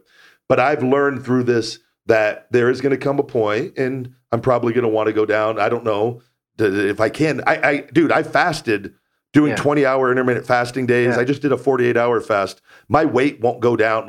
I haven't been under fucking 270 is the lightest I've been in the last probably 10, 11 years. And that's insane. And even intermittent fasting and doing all this, my weight will stay always in that range. But I'm usually 290 and I don't even I haven't lifted in 2 weeks with these stem cells. And I weighed the other night. I was 292 the other night, but then I dropped some weight doing the intermittent fasting, but I always stay between 285, 290. See, that might just be your natural weight now. That just might be what you're supposed to be at. And I've always had big legs and I don't have to squat. I quit doing squats and deadlifts for 2 years. So it's not like you're stuffing your face with food all day and night to try to be that way. See, I think that's probably why your heart's okay because I do salads and vegetables almost every meal. Yeah, see, people who try to be 270, 290 who are not naturally meant to do that. If I tried to be 270, 290, I'm going to be eating who knows what all day and night. Maybe I'll never get there. But it'll be so unhealthy to do it. You're healthy because you don't have to do that much to maintain that. Yeah. And that's why I tell people, maximize your genetics and be your best. If you're not meant to be big, don't be big. But people always want what they don't have. And it's exactly. It's just a weird I always wish I could be 225. I'm 205 pounds, but you know what? I look back, I say, you know what? I'm not going to stuff my face and take a ton of drugs to be something I'm not. I came from 150 to 210. I'm happy now. I'm good. You know? Just be happy. You just nailed it right there. Just be happy. They don't. That's why I have on my board. I got it from Tony Robbins, man. And I very early on in my readings he goes, come up with a life board, values, why you live your life. And he was talking about health. And for me, it just resonated with me and clicked right then. I go, without my health, nothing else even fucking matters. Love doesn't matter. Happiness doesn't matter. Because if I'm not healthy, I'm not going to be able to fully enjoy life. Exactly. 100%. And I tell people, if you make health your number one priority, I think you'll give yourself the best chance to have the other things. And not saying that, and obviously you can't say health needs to be, not everyone's going to understand that. But I understood it from Tony and he's doing pretty goddamn good. So, yeah. All right, John, I don't want to take up too much more of your time. I always end these with, and I like to ask everyone that's on the show, if you could give one piece of advice to everybody, all the listeners out there that has helped you the most in your life, what would that be? Honestly, I've been talking about this lately. I would say try to maintain peace with people in life. Yes. A lot of people have enemies in life. And anytime I've always tried to go through my life and I've had enemies in the past, but I've always forgave them or did things to not have them in my life because I think you carry a negative energy throughout your life when you have an enemy. And I say, no matter how bad somebody did something to you, try to find a way to forgive them in your mind because when you take all that negative energy out of you, you do better things in your life and you don't have to worry in the back of your head, hey, what is this person thinking of me? Or what is this person doing and saying about me to others? I just think eliminating enemies in your life does so much for you. And I've been talking about this lately. So that's great advice. And that actually, no joke, just last week, because when I started this show, I started it with my best friend at the time that I've known for years. And he ended up, and I broke it all down last week with this Pat Buck guy because he got hired as a producer for WWE. Yeah.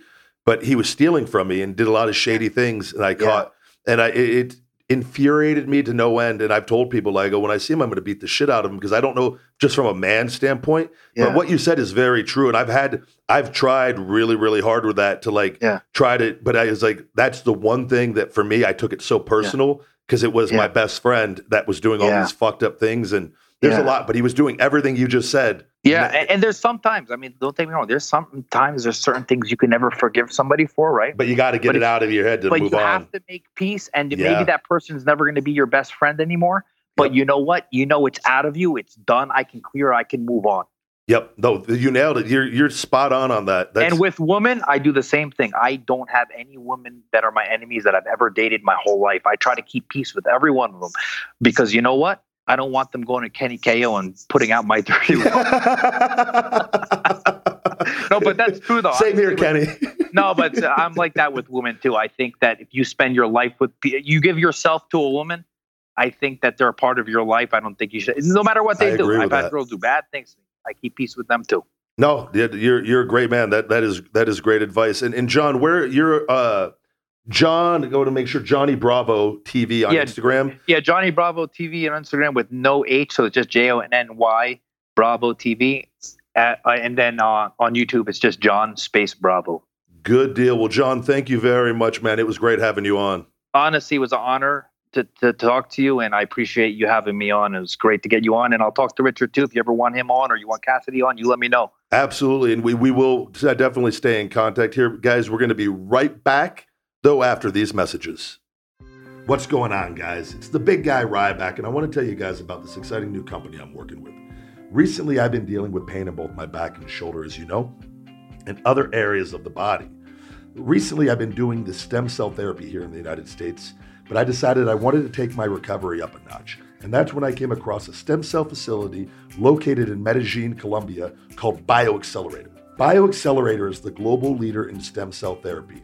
They offer a state-of-the-art medical facility with the ability to treat patients with tens of millions of active adult stem cells to help them recover from injury and major medical complications. BioAccelerator currently offers treatments for a variety of conditions ranging from orthopedic injury, spine and disc injury, chronic pain, ED, and even severe autoimmune disease. BioAccelerator also has something for you men and women out there who are looking to stay in the game and keep yourself looking young and feeling youthful. Ask about their anti-aging and rejuvenation treatments as well. I will be tracking my progress as I go through the treatment, as you guys have seen with BioAccelerator, and giving you, the audience, updates as I heal and overcome these injuries on my journey back to the ring. If you or someone you know suffers from a life of pain or complications due to a major medical condition, join the likes of UFC Hall of Famer Matt Hughes, Chuck Liddell, WWE stars like Kevin Nash, Rey Mysterio, and myself. You can contact BioAccelerator directly, guys. Ask for my personal friend, David Truitt. He's the one who has reached out to me and helped me from the very beginning. He will help you through the consultation process with the same level of care and expertise as he did for me. Start your path to wellness and become a BioX man or BioX woman today at www.stemcells.bioaccelerator.com/Ryback-Reeves. That's BioAccelerator, BioAccelerator, www.stemcells.bioaccelerator.com/Ryback-Reeves. You've heard us talk about Real Good Foods before on the podcast and just how much I love their Real Good pizzas and enchiladas. Now Real Good Foods also has their new poppers, which are a super low-carb cross between a chicken nugget and a jalapeno popper. All of their foods are low-carb, grain-free, gluten-free, and keto-friendly. Most items have as low as 3 to 4 grams of carbs per serving. From their chicken crust pizza, enchiladas, cauliflower crust pizzas, snack bite pizzas, and poppers, you can't go wrong with anything from Real Good Foods. All items are available at realgoodfoods.com, on Amazon, and in retail locations all over the country, with a store locator on their website. Save 10% with discount code Ryback off of realgoodfoods.com. Real Good Foods. Feed me more. All right, we're back. It's time for the Pro Wrestling Report with Pro Wrestling Sheet's Ryan Satin back on Conversation with the Big Guy. What's going on? Not much, man. Just hanging in there. It's been a busy week for me. Just doing a bunch of news, and mainly, it all kicked off with SummerSlam. I've been, I feel like I've had a lack of sleep in general. This like for all the, it was like a good 5-day stretch because I went to a GCW show on Friday. Then there was TakeOver. Then there was SummerSlam. Then there was Raw. Then there was SmackDown. Man. Those were long shows. Yeah. And when you and when you don't have to watch them, when you're not watching it just for fun, when you're watching, you have to like review later or that's what you're doing, right? You're watching it for reviews, right? To review later and to in case anything newsworthy happens, to write that up. And then sometimes I'm having to reach out to sources about things that are going on. And so it's a lot. It's a lot when I'm watching that much. Do you take notes while you're watching, on your phone, if something, or do you kind of go by memory and then the matches and you kind of go off your memory of what you saw? It depends, on a show like SummerSlam, a show like SummerSlam, when I'm not doing a full recap on it, I'll just watch, actually just all of them. I just watch them. And then, I try to go back and rewatch it though, so I have even better perspective on it. So I watch it just normal, doing my thing or whatever, and then I go back and watch it again so I can have any additional thoughts or things I missed or whatever. And so watch it twice is more my style than writing notes and stuff. I have a pretty good memory. Do you enjoy some beverages while you're watching too, or do you have to be careful? I usually be careful. I did during SummerSlam though. I was at a friend's house and my co-host Jamie. So we were watching because it's a long show and it's a hard one to get through as it is. So doing it with friends is an easier way of making it happen. So yeah, that I did on Sunday, but luckily nothing major happened that I had to work on. And if you go back and watch it sober, you're covering your bases. So and there's as you can see, I stopped writing things as the night goes on. It was I got enough done here, But I think the main thing I had to make sure I think it was the last thing that I actually wrote for SummerSlam, and that was the debut of The Fiend. The Fiend, dude, Bray Wyatt, probably one of the coolest things I've seen on WWE TV in a long time. I was already super into the Firefly Funhouse stuff they had been doing with him, but I was, eagerly anticipating however they were going to do his whole entrance. And we finally got to see it at SummerSlam. Yep. I was saying to Jamie before Bray came out, I said to him, God, I hope he doesn't have some lamp again, or I hope it's just totally different. And then they started doing the entrance, and at first, you see a light from far away, and then when they showed that it was the Bray Wyatt severed head with a lamp in it, I was like, don't listen to me, never mind. That is really cool. I love that. And so then, he's got this whole crazy entrance where not crazy, just very unique, very cool with the severed head and all the revamped version of his song. And then he has a different style in the ring. And arguably, in my opinion, he was the most talked about thing coming out of SummerSlam. I think everyone was like, whoa, that was cool. And then nothing on WWE TV this week. Ryback, what did you think of all of the entrance first and him not being used on TV secondly? So I missed part of it there because I didn't know he was coming up. And I think I don't know if I took my dog for a walk during it real quick. I was like, I could hurry up and take little guy for a quick walk. But I went back and watched clips because he ended up, the thing was over when I got back and I go, damn it. And but I went back and damn it. Me and Heath Slater. Poop now. Heath Slater is is great at doing the voice. He goes, damn it. That's that would always just pop up randomly at WWE backstage, and it was Heath Slater.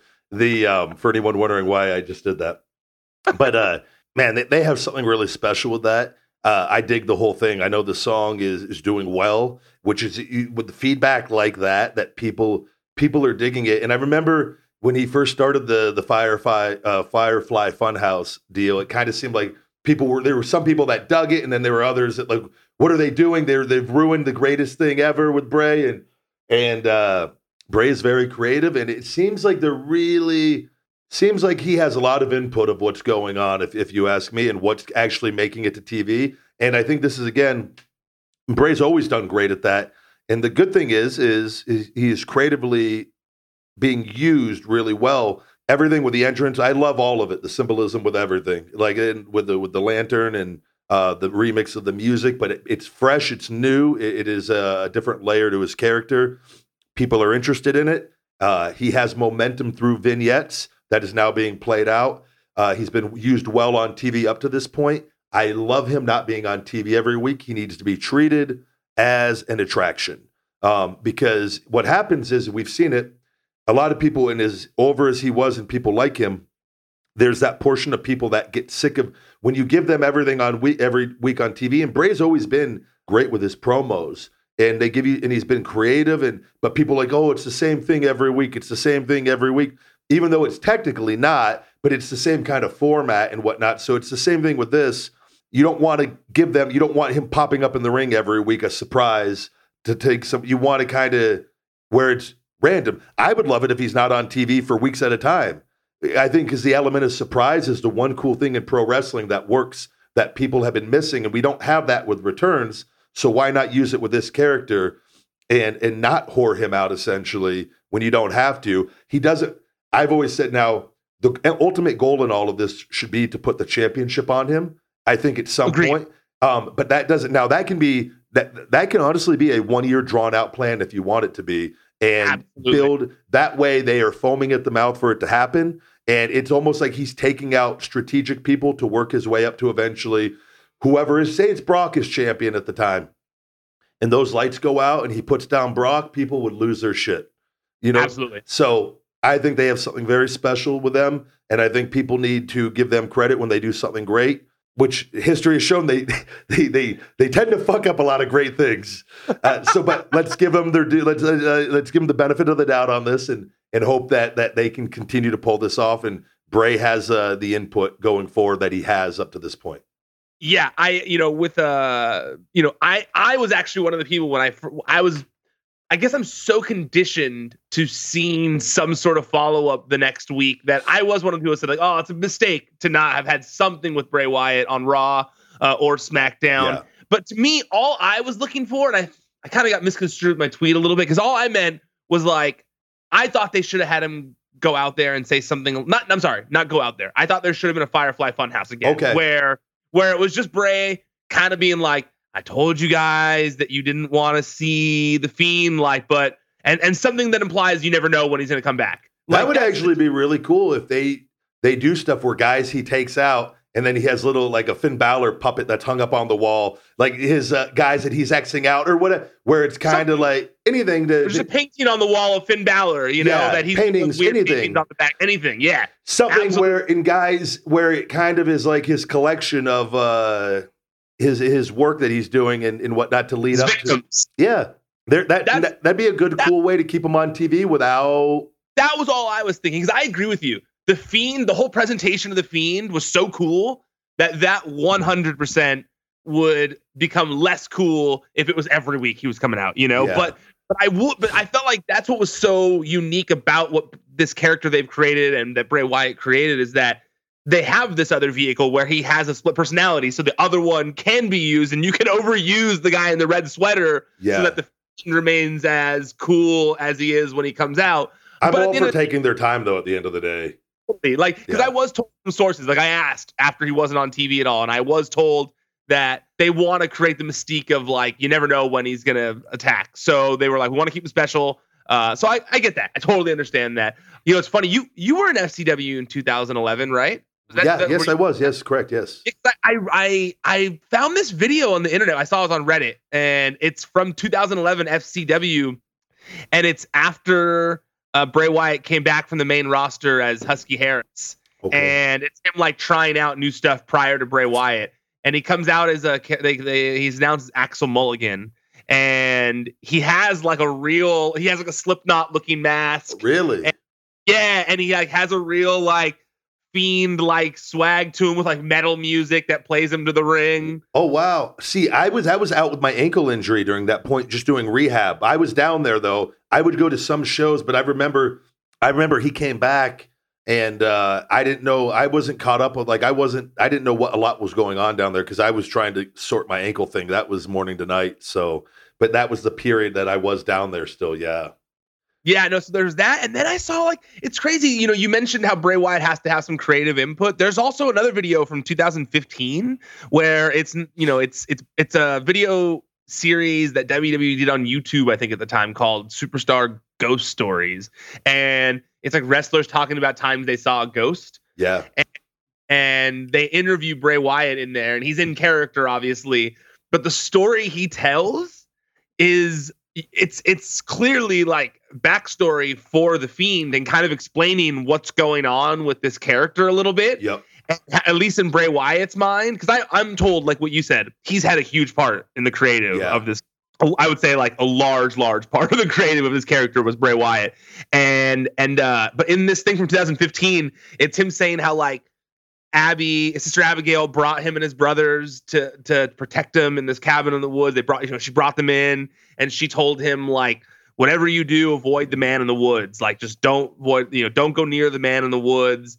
It's not safe for you. And he says that, like, but of course he couldn't help it. And he, as young boys do, and he was out there in the woods, and he runs into the man in the woods, and he sees this scary looking thick man in the woods that has yellow eyes and yellow hair, and he basically like describes what he looks like now. Wow.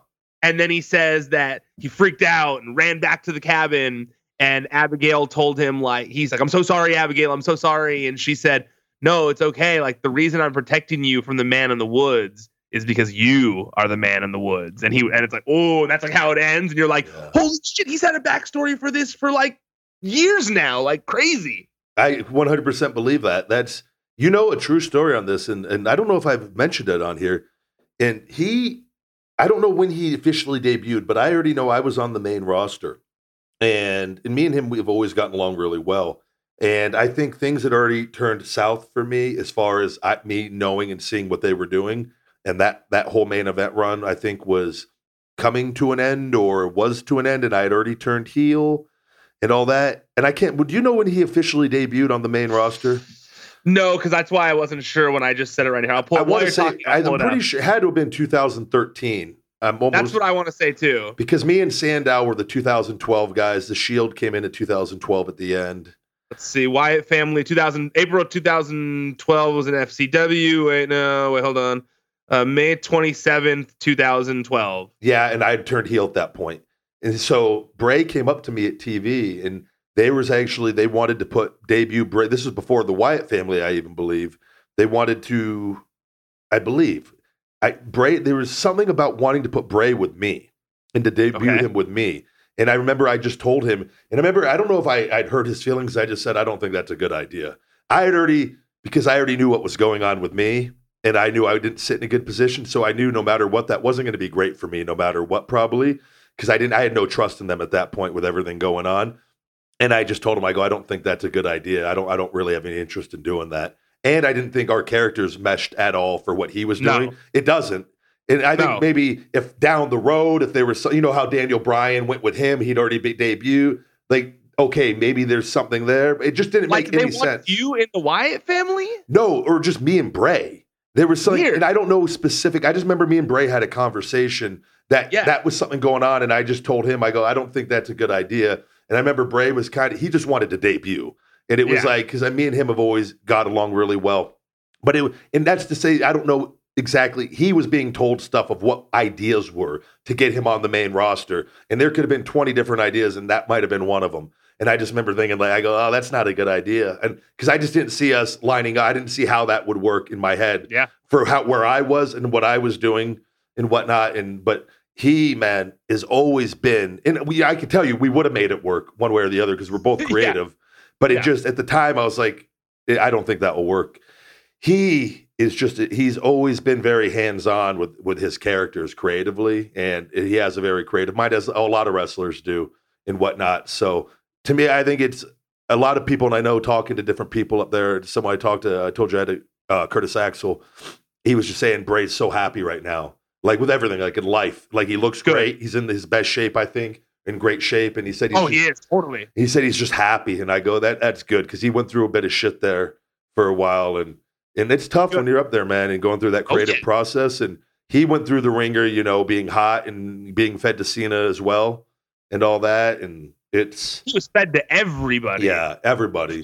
Well, I put him over, Ryan. If you don't remember, I put over Bray on pay-per-view. He would put me over on live events. That was the formula with me. You give me the live event wins, and then I would lose on the pay-per-view. But if you look at the win-loss record, hell of a win-loss record overall. Yeah, the whole Bray Wyatt thing, I think that's actually because he wasn't treated as a special attraction before. I hope that this time around they're going to give him the proper treatment, because he should not be losing. He should be winning all the time. He should be. Well, the moment that happens with that, it ruins it. He should be undefeated for a while. That's like Freddy Krueger getting killed off early in the movie, and then he's just back. Like, it doesn't work. They have created a horror creature that now needs to be built up, and he should have a championship run before he is dethroned, and then you can figure out where you go from all that. But this is, and the good thing about this is if the numbers are coming in like they say with things, there's no reason why they shouldn't run with this on every front. But I think they're going to. From what I think, it seems the merch has been shooting up. They're putting out so much Bray Wyatt merch all of a sudden, and they're going hard on it. And he's going to be in the new video game, so that's cool. Yeah, no, it couldn't have happened to he is a good guy. So I think everyone. I don't think there's a wrestler that's upset with that. Well, speaking of people you like, Dolph Ziggler is one of those people I know. And he went up against Goldberg this weekend. Was it weird for you to watch that, knowing that, like, and then I was a big fan of yours when you were in WWE, and I was one of those people who wanted to see you versus Goldberg. Yeah. Like, that was the thing. Is it weird now to see Goldberg doing these matches for you? You're like, fuck, what the fuck? I mean, no, I actually want to have Bill on here because I met him once at WrestleCon there, and I think we'd have a really good conversation. But I don't know how they're going to use him. It was, I don't get upset over anything like watching that. I obviously, like I said, I would love to be the last match for Bill Goldberg, and I think not necessarily upset, but you just go like, man, where was that a couple years ago when everyone actually wanted Goldberg to come back? But it's all, I look at it, like I said, my mind's in such a better place now too. Like, yeah. Where I go, you know what? The timing wasn't right. And my situation with them wasn't right. It probably would not have been a good situation creatively for me, no matter what, with that. And I would not, and I could tell you how I would not have been happy about it, and I would have been very vocal about it from that standpoint, with a lot of things going on, not because of Bill, but because going on there in WWE and whatnot. So I don't know, man. I think it was good for him to come back.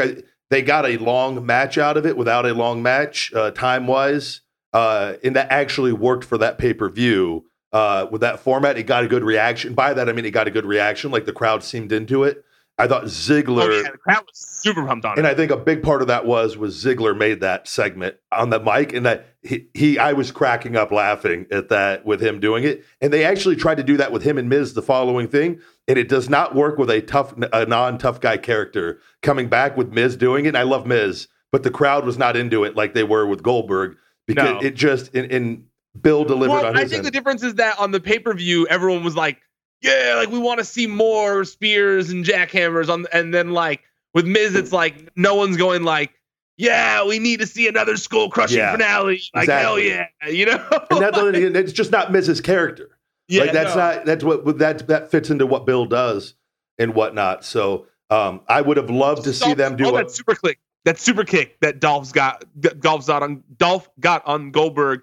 Also got a huge pop. Yeah, Dolph brought it on everything. I thought, man, the way they had Dolph, man, they built him up for the week, and I would have loved to have seen a longer match, personally. I get it, and I know, and Bill, and being the age he is, and with Ziggler can lose. He's a heel and whatnot, and he made that whole segment character-wise, you know, what it was, and so he can get away doing that, but to a degree. I just would have liked to have seen a longer match, but they're not doing that with Bill. And it's crazy, though, they tried that with Bill and Taker, which wasn't the match to do that with. And then this is the kind of match where you can give, because he can control Ziggler in his body, and that weight's not a big deal and whatnot, rather than putting also Dolph can help Goldberg get to a good 10-minute match. Like, easily. If anyone... Easily, like Dolph is such a good wrestler. I've only seen Dolph have a bad match with Mark Henry. I think was the only time I think ever. Like it was just like it was a TV. Everything was rushed and things went wrong. And Mark's so big that if it doesn't go right, and Ziggler can't pick him up or anything. So it was one of those weird deals. But I'm just saying, Dolph has good matches with anybody. And I've seen him have good Dolph matches, him and Mark too. So flying everywhere, yeah. He'd be doing. He would have made Goldberg look like $1 million if they had allotted the time they had in that segment to just let Dolph and him wrestle. He would have exerted just as much energy as he did during that match, and it would have been more impressive in my opinion. But yes, you're right. I mean that's me watching. And not everything needs to be the same either. No. That's why, like on the pay-per-view, there was nothing like. That's why I was saying it worked. What they did, that was. So that's the thing. If they're going to bring in Bill for things like that, it's cool. Why wouldn't it? And he gets a reaction. So, and for the most part on all that, I just think eventually, now that my body's almost healthy, like I said, I would like to be the final one, because I think. Oh. That'd be awesome. It would be fucking unbelievable, and it would be done right. So it's just, but that's just always something for me on my end, because I believe in my abilities very, very much. I think, and I say this very humbly, it would be the best match of his career with me. It really would, and I believe it. It would, and I fully believe in myself saying that. So, but we will see what happens. There's a lot that needs to be done up to that point. But I love Bill being back, man. I think and they used him great for SummerSlam. Mm-hmm. Yeah, I as much as I would have liked to see the match, I agree with you. That crowd was going crazy. They were all chanting Goldberg the whole time. They were all going nuts for every jackhammer. Dolph sold those spears like $1 million. Like it was great. Yeah, he's great. No, it was fun match. I like Whining Dolph though. I don't know. I want to see. As soon as I saw Whining Dolph, I go, oh fuck. Whining Dolph and Cryback would make a hell of a tag team. No, don't give me the idea. You're not done with your stem cells yet. No, yeah. Well, speaking of SummerSlam, there was another big thing that happened on the card, and that was Edge making a run-in on Elias and hitting a spear. Dude hasn't done that since he retired in 2011. Hair's long again. His hair was looking cool again. I thought the same thing because I like. He's working out with Sheamus. His body's looking a little too good again. Well, because since you mentioned that, he talked about this on his podcast that came out this week. I actually just wrote it up right before we started recording. The Edge and Christian podcast, available on all podcast networks. ENC's Pod of Awesomeness. Yeah, correct. I botched that completely. We'll edit that out. Sorry, guys. But, dude, Edge said that he believes he could wrestle one more match. Really? He talked about it on his podcast. So basically, the SummerSlam stuff was very impromptu. He said that because Christian was like, I didn't even know. Like he's like, I was with Edge all weekend, and then when we were like there 5 minutes before the kickoff, Edge just like goes to start walking away in another direction, and I was like, hey, where are you going? And you were like, and he was like, you'll see. And I was like, this motherfucker. and so he's like, whatever, I'll get a haircut. And so then Christian says he went and got a haircut. And then Edge came out like 5 minutes later in front of the crowd. And he was like, what? And then Edge did the spear. And he was like, wait, what? I thought that he's not allowed. And so Edge was like, look, they told me like 15 minutes before the show. They called me or they texted me and asked me if I could. I said yes. And he said basically that when it comes to the spear, that he does all his own stunts on the TV shows that he is on. Yeah. I think it's a safe move for him to do. He's not going to hurt himself on that.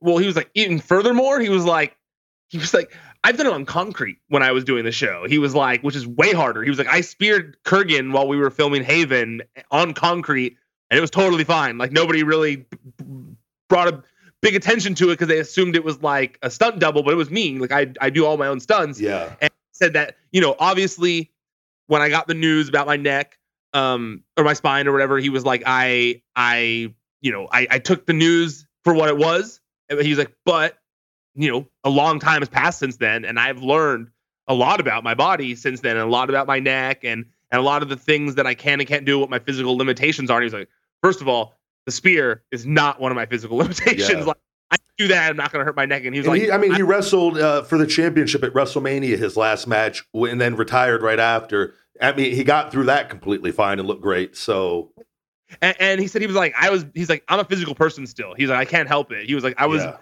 mountain biking last week and I hit a rock and went flying off and hit the ground. I'm fine. He's like, oh, wow. He's like, yeah, he's like, so he was like, he said that he's been doing different stuff, obviously, but that basically he's spoken to a doctor who he's been working with who said that he believes that his neck can be relatively healthy within 5 years, and that he's also been looking into stem cell treatments, which all about, and that he said he's seen the positive results that it's had for some of his peers, and that he's looking into it, but that he believes that if he wanted to, he could have another match and it would be okay. He's like, I can't return for a year. He's like, but if I wanted to have one more match, I could.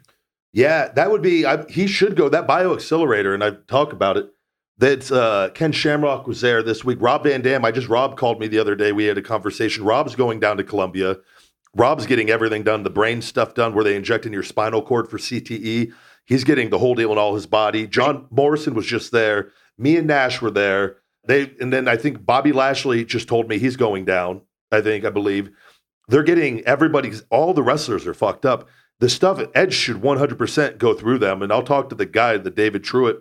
He might have already been talking to Edge because I'm 16 days from my treatments and I feel unbelievable. My ankle, which I've not had movement in my big toe since my ankle injury in 2010 with the Nexus, it has, I'm getting like impulses in my leg and my foot. where it's like already, and they said it takes, a lot of people start experiencing results about 4 weeks in. They said it could take 2 to 3 to really, really start noticing things. And they work up to 6 months really, really well of just regenerating the body. My back feels completely fine. I have no pain in my back. I'm like, my back was almost already better anyways from the stem cells here. So that was just for good measure over there, just to get my back a little stronger. It hasn't even kicked in yet. Like, I have no pain though. My shoulder, if I put my arms, for people to understand, like a zombie and do circles with my arms, my right shoulder would grind because there was no cartilage in there. That no longer grinds anymore. 16 days. Wow. And they told me, and that with the cells, the shoulder, even though there was no cartilage, there's cells in there, and these umbilical cord stem cells are so strong, and they put 40 million in my shoulder that it regenerates the cartilage. It could regenerate it up to 30 to 50% the first time, and if I go back in for a follow-up, it can get me even further. But they said I should be completely fine with all of this. But Nash had the worst neck they've ever seen, and I told you Nash's hands were numb for 7 years. His hands, he woke up not numb for the first time the day after the procedures, and they injected him in his neck. Like they did, and I put it on my Instagram where the needles going into my fucking disc while they had me under. And they do the same thing for the neck. Nash posted the video on his neck, but this stuff. It's regenerating the human body for things that people like. In Edge, I think would 100% be a candidate to go down there, where he has a new body at his age. With his brain, like that's what's happened to me. Like I told you, I'm going back in 2020 one point. Like I know I can feel it internally. Like I wake up every morning and can't believe I'm not in pain because I've been in pain for the last 5 fucking years. That's crazy. Yeah, it's like you haven't. The fact that you haven't felt anything in your big toe since 2010 and that you're starting to feel something now from that is insane. In my vein, in the tendon that runs into that big toe is now visible. That wasn't visible before. It's like it's coming to light. Like I can't make this shit up, but I filmed a video before of my foot not working so that when it does, because I don't know how long, I imagine because the nerves have to regenerate into the big toe tendon for that big toe tendon to start working, that when it does start working again, though, I'm going to have 2 videos of people being able to see my dead toe and my foot. We're just waiting. It's going to take time on that. We're 16 days in. I know it's going to come back. I just feel it. Like there's something. This stuff is all just so new and unbelievable. We're living in a whole new era. But guys, that's what, like every wrestler, man, they need to come. That bioaccelerator place, it's no joke. Like they literally reached out to me because they're trying to get deals with WWE and UFC, and they want to get the sporting organizations. But the guy, David's listened to the podcast and knows I had 11 of the procedures here and was struggling to get all the way better. It's taken over 2.5 years. And he was like, fuck, if I can get him better, they fucking brought me down there. They gave me all free treatment with all of this, like $40,000 of treatment for all of this, the cash price, and fucking put me up down there. And because he knows if I can fucking go back to wrestling and it worked on me, it will work on anybody. They've regrown 5 discs and they're regrowing my shoulder cartilage and regenerating the nerves in my leg that with my gip foot and big toe. So you should hit a Edge. You should tell him. No, I will. I want to try to get him on too eventually, even though the WWE guys have weird things with doing different things with the Ryback. So, well, you should hit him up because I'm sure he would definitely want to hear about that. Edge, if you hear this, go do it. Do it. And lastly, you might be able to just DM him, or maybe I'll see what I can. I'll see if I have. He's on Instagram. I follow him on Instagram. Yes, shoot him a message. He'll listen. Lastly, the biggest news of the week was Sasha Banks returning on Monday Night Raw with a whole new look, whole new thing. Did you happen to see when she came out? I did. I watched a lot of Raw. I missed that. I didn't catch that part. She came out and she looked like she interrupted Natty, who was talking about her dad, saying it was like the 1-year anniversary of her dad passing.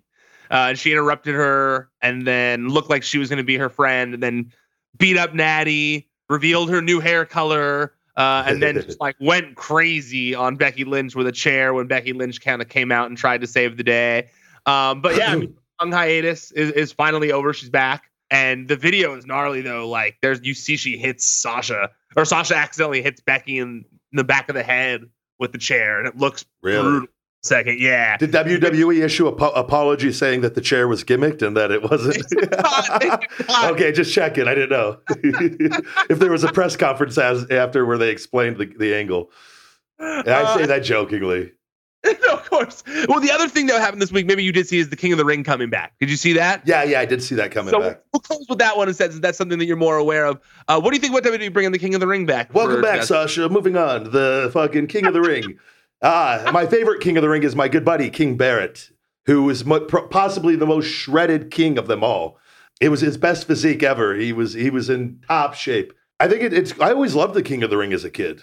Man, I loved the pay-per-view. I thought it was always cool. And so, I wish, I think if they do, it should be every year they do this. I don't know why they don't make it a pay-per-view. I liked it being a pay-per-view. It was one of my favorite pay-per-views. Yeah, it was different. And you see somebody work multiple times. And so, I also think that the concept of King of the Ring is lost if it's a tournament that's stretched out over multiple shows. Like, because that's what it seems like they're doing here. It's going to be like all one show, right? No, wait, it's not like no. They're doing it. It seems like they're doing it like there's going to be some on Raw. There's going to be the first couple ones on Raw, then the first couple ones on SmackDown, and then I'm guessing at a pay-per-view that will have like the semifinal and final or something. But it's not going to be the name of the pay-per-view. No, and it's just going to be at the show. You know, I always liked it being used as a stepping stone for a guy, because everyone knows wrestling is entertainment, but it's like that guy when you put a bunch of guys who you think could be the next big thing in WWE, who's going to get the next big monster push. That's what makes it actually cool, is when that winner, because it's not that, oh, I'm the King of the Ring winner, and then they don't do anything with it. That doesn't work. You need to use it as a stepping stone, like Stone Cold Steve Austin, like the other guys. And not to say that everyone's going to have all success, but it's... Well, I also feel like the reason the Stone Colds and the Kurt Angles and the people who won King of the Ring it was considered a bigger launch pad for those guys, and even like Edge, was because it wasn't just a vehicle to throw a cap and gown, or to throw the crown and the gown on them. Well, that doesn't do anything for the character. That actually makes you look silly when you... Silly. It makes you look dumb. If Austin would have won that, then came out in a fucking crown and cape every fucking week, Stone Cold Steve Austin era never would have happened. Never would have happened. We probably all wouldn't have had jobs after this. Exactly. Yeah. Exactly. No, you're not. I think you're not wrong. And I think that also, one of the reasons with Royal Rumble that people love it is, and the reason that's still considered a stepping stone is because you got to beat all these other guys. You got to beat 30 other guys, and it's over the top rope, but it's still, you're beating 30 other guys. And I think with King of the Ring, it was always like a one-night tournament of just the guys who are right on the bubble, and if you could beat all the other guys on the bubble, you make it through the bubble to the other side. And now it's instead become not now, it's been a while since we've had one, but in the more recent years, it's just become it's a thrown together thing to do something that doesn't make sense. And it's like, we don't have anything for this guy. So what are we gonna do? We don't know what to do with Bad News Barrett, so let's just throw the crown on him. We're still not going to know what to do with him after, because we never planned on doing anything with him. So the thing is, and you touched on this, that this is, and what I said, the King of the Ring, it's the whole reason why it worked in the past is the psychology of the King of the Ring, of the guys on the bubble, that the next breakout stars, that there's multiple people fans are invested in, that they want to see become that next breakout star. Like you have an Elias in there. Elias is a guy who's looking to break out. He's been used. He hasn't really broken out yet, and he's kind of at a certain level. And you have him in there, and just saying, I'm just using him as an example, and he does win the King of the Ring. And now he has the momentum that he wasn't able to get before because you guys didn't give it to him. And now he could fucking go on to do something, whether it's the IC title or the fucking WWE championship. But you start an upward trend of creating a new big name. But that's the problem. Like I said, it goes back to the business model where they have done away with that. So it's not been used as a vehicle for guys. It's just kind of throw guys together. It fills TV time. Whoever wins will just keep the cap and the gown on them and the crown. And we'll think of stuff every week, and it hasn't worked. So I would like to see it return with that, where guys on the bubble that you like, and maybe there's a long shot in there, and then it makes it more exciting. And a lot of the names they have in the tournament, all are actually that this year. The bubble guys, they're all in it. So maybe give them benefit of the doubt. Maybe they are gonna, because AEW maybe they're going back to doing things the right way. That's my hope. I almost have a feeling that maybe it's because I think everyone assumes, okay, we all hope that it's going to be like the King of the Ring of yesteryear. And instead we're all like, we all know it's going to end with Baron Corbin as King Baron, and this is his new gimmick because they don't know what to do with him right now, and they need something new. King Baron. You know, you're even laughing because you know King Corbin makes real sense right now. Vince loves names that are like the same sound, like King Corbin. That's why. King Corbin. That's God damn it, Pat. Loves him. Yeah, loves that stuff. So that's why I'm like King Corbin. But I'm hoping. I'm very good chance King Corbin is a thing. My hope of hopes, though, is that he sees this as more of a vehicle for Kevin Owens to have a Stone Cold like moment, where like they're already trying to make him Stone Cold. We'll let him win and have his Austin 316 moment, and not be the thing to have someone just wear. I want to see him go Cold Stone Kevin Owens. JR Cold Stone. Just fucking serve on his face. Fucking what? There you go. I love Kevin, but I think that's though I don't know. King Corbin's going to be tough to beat with Vince, just knowing how Vince's mind works a little bit. I mean, King Kevin, that also has the same. Oh yeah, King Kevin. It's Kevin. King KO. No, not KO. King Kevin. You never know. Vince and King Kevin. King Kevin. God damn it, Bruce. He's a king. We got two, King Corbin, King Kevin. What the? Yeah, they're the kings. We're gonna have joint kings. Gay kings. I love it. All right, that's all I got this week. We'll end it with gay kings. Ending for King of the Ring this year. Jesus. It's always a good out right there. That was fun. Anything you want to go ahead and plug to wrap up this week? Just the website, prowrestlingsheet.com. That's where you can find all the top stories in the world of professional wrestling throughout the week. YouTube.com/C/wrestling sheet. That's where you can find all the videos we do. I got Raw and SmackDown recaps on there. I got an interview that I did with Ethan Page this week, and interview with Big Cass I did recently. So go make sure you guys check those out as well. That Wrestling Sheet on social media. Good deal, Ryan. Thank you as always, and we'll be right back after these messages, guys. Baseball season is in full swing, and placing a wager on baseball has never been more exciting than with betonline.ag. This week, I'm not watching any of the game, guys, because you know the big guy Ryback doesn't watch much sports, to be quite honest. But I'm not against it at all, and if you love sports and you love betting, betonline.ag is your place, because now you can save an extra 50% added onto your sports betting bankroll when you go to clnsmedia.com/Ryback and use code CLNS50. The best part is the bonus will be added onto your balance within seconds. Again, support our podcast by going to clnsmedia.com/Ryback and use code CLNS50.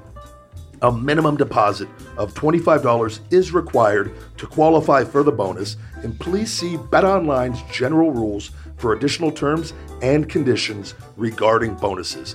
BetOnline.ag, your one-stop shop for online betting.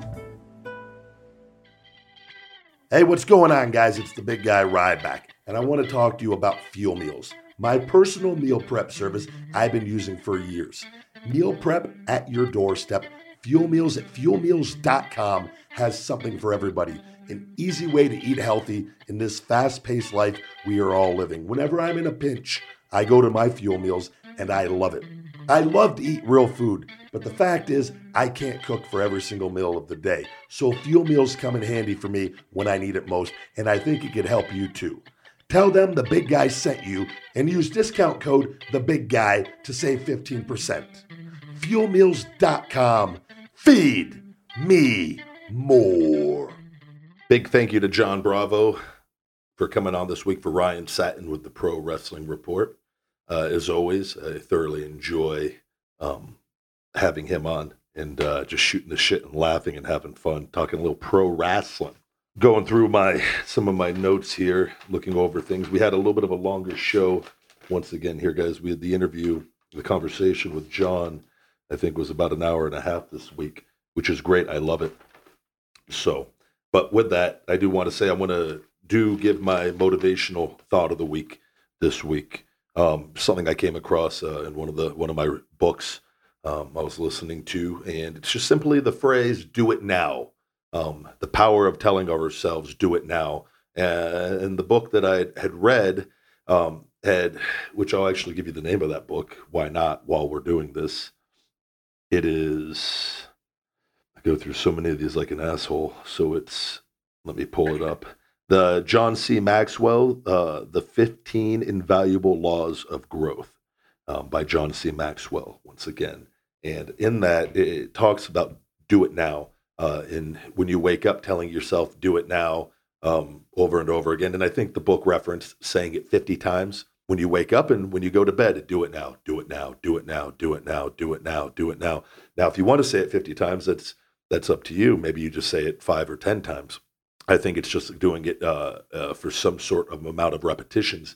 But you tell yourself, do it now, and it kind of just conditions your brain to not procrastinate, as we have a tendency to do as humans. And I can give you an example for myself. With the Las Vegas Athletic Club juice bar, I had to make a phone call, and I didn't have the information in front of me before I called, and I was busy, and I'd forgot. I'd put it off a few days. And I just read that, and I'm just telling myself, do it now, do it now. And it just something, and I just got in the truck after I left the gym. I saw the LVAC juice bar. I go, I need to call them. I'm doing it now. And I got in my truck and got everything all Bluetooth hooked up, and boom, do it now. Made the phone call, and was able to leave the voicemail that I needed to leave, and to have a conversation at a later date.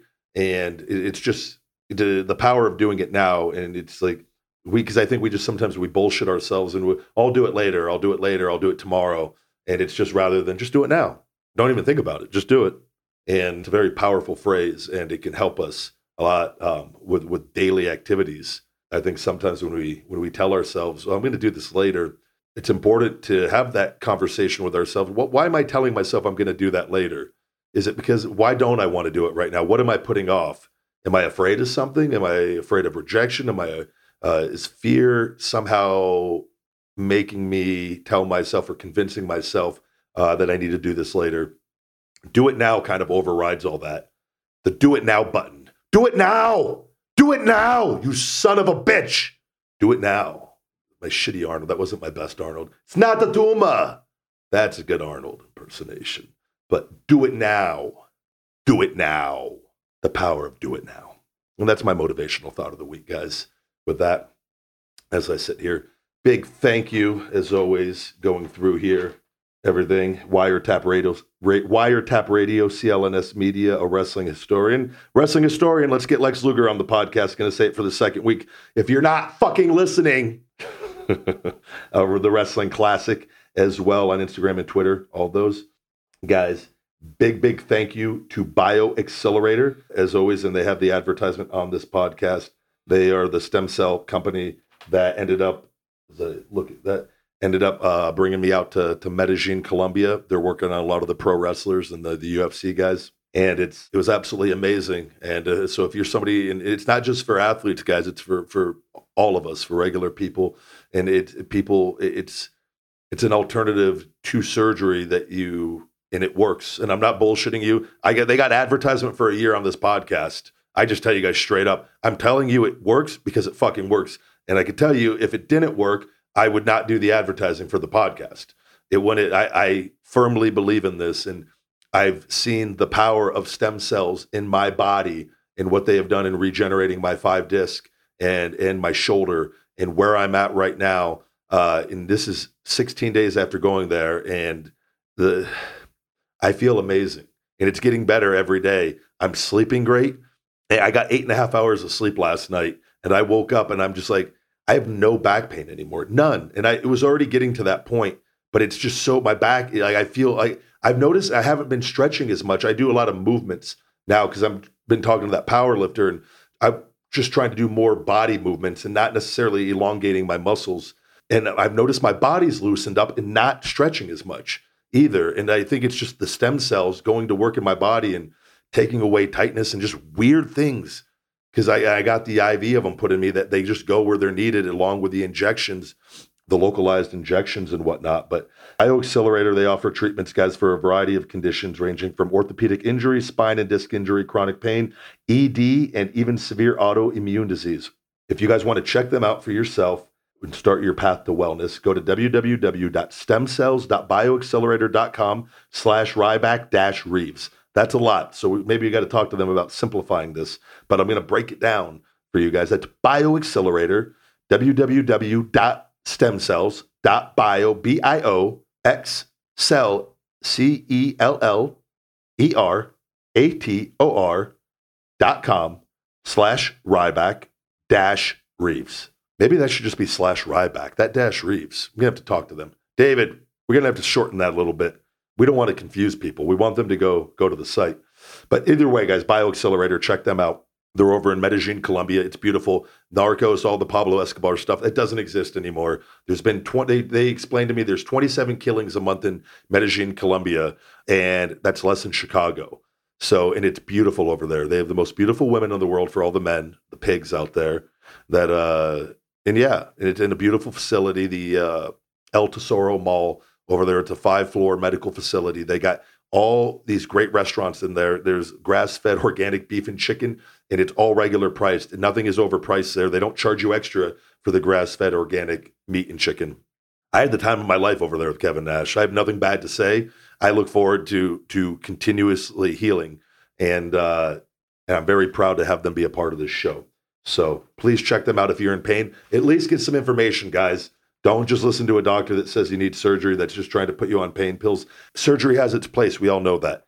I would not be able to ever wrestle again had I got surgery, though. So this stuff is essentially not only saved my quality of life, improved my quality of life, it's going to give me a chance to go back and finish out my dream of what I always wanted to do, and while I'm doing all my other stuff. So BioAccelerator for that. Big shout out to Real Good Foods. Save 15% with Ryback at realgoodfoods.com.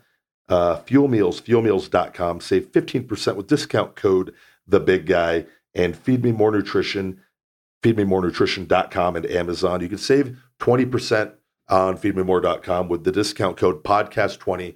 Guys, we have add-ons on there where you can add a GTS Go to Sleep for half off to your order, and we're giving you a free creatine or a free workout towel and wristband with every order. You get your choice on that on feedmemore.com there. So go ahead and check out the website. We made a lot of improvements on that as we continue to grow. The Brain Feed formula is in the works, hoping in the next month that is out.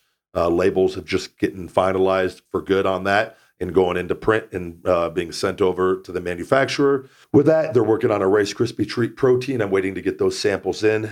It's going to be unbelievable. The fruity cereal protein is out now. People are raving about it. The feedback has been great. It tastes like cereal milk is the best way to describe it, guys. No bullshit. If you've tried the milk chocolate protein, if you tried our old vanilla and cookies and cream before, you guys know the taste of this stuff is off the charts. It's sweet with stevia and monk fruit. It's all natural. It is top of the line stuff. And it's stuff. I explain this to you guys, and I talk about it with Bravo. I have a lot of issues with the supplement industry, and I have to do my best to try to just focus on what I'm doing. But it's a fight that I have to fight because people, I think, a lot of people that don't know, they just look at me and assume, oh, big steroid guy, he's just making money in the supplement industry like all these other steroid people and whatnot. And it's not the case. My mindset in I was creating my formulas to have my body in a drug-tested organization. And I've relied on supplements and started researching these when I was a kid and have been fascinated with these. I truly believe supplements can greatly add value to your life with a proper diet and workout plan. And it's something, for me, creating these formulas, using more ingredients, it's that a lot of companies, they don't put what you actually need in there. They'll put a one ingredient that has some research behind it, and then they kind of fill it in with the cheap ingredients around it. And the supplement really doesn't do anything and whatnot, but it sells and people, they buy into the marketing. If you you try Feed Me More Nutrition, you will see that the products actually work. And it's a different look at the labels. And we're trying to, the pre-workouts that people love the green apple. A lot of people love the pink lemonade. Some people aren't as big of a fan of some of the stevia sweeteners and whatnot, but we're constantly working to make the taste even better and better. But the products actually work. You take Wake Up Unlimited Energy, you are getting what the label describes. You are getting unlimited energy, not forever, but for a period of time. And there's no crash with it. And it is as advertised with all of that. And even, the BCAA, I give you guys glutamine and I give you all these other things the citrulline and the beta-alanine in it, on top of, and the norvaline that helps with blood flow and pumps and whatnot. Sustamines in it as well. I give you these extra ingredients that cost a lot more money to make, but they make the product a lot greater, and you get more bang for your buck. It helps. The BCAA bays are great for intra-workout and for recovery, and giving you the glutamine and things of that nature helps you with recovery. And rather than just making a separate glutamine and charging you a shit ton of money, I'm giving you everything in one. And I'm very competitively priced with the products that don't do that. So it's a different mindset. And again, I'm proud that we announced it last week. $1 of every sale on feedmemore.com is going towards towards feeding the homeless and people in need. And I'm very proud to have started that partnership with all of that. Moving on and wrapping up the plugs, guys, for all fan mail, P.O. Box 752740, Las Vegas, Nevada 89136. Fuel Meals, fuelmeals.com, my personal meal prep service. Save 15% with discount code The Big Guy. All professional wrestling bookings, Bill Barron's at showbiz at AOL.com. We're looking at November on for all pro wrestling bookings. So if you want to book me to come in, contact Bill Barron's, showbiz at AOL.com. All personal video shout outs by myself. We're still doing cameo.com/thebigguy.ryback. Thank you for everyone who has gotten those. This podcast is on YouTube. Subscribe. Please turn on notifications. Ryback TV on youtube.com.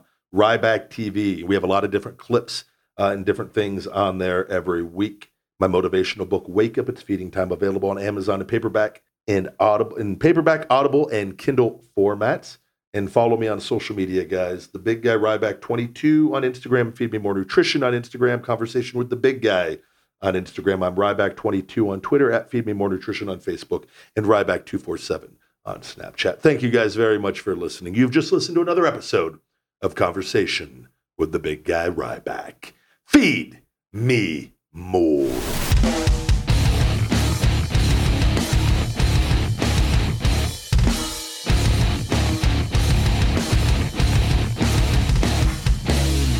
This is Conversation with the Big Guy Ryback. Subscribe, like, rate, comment.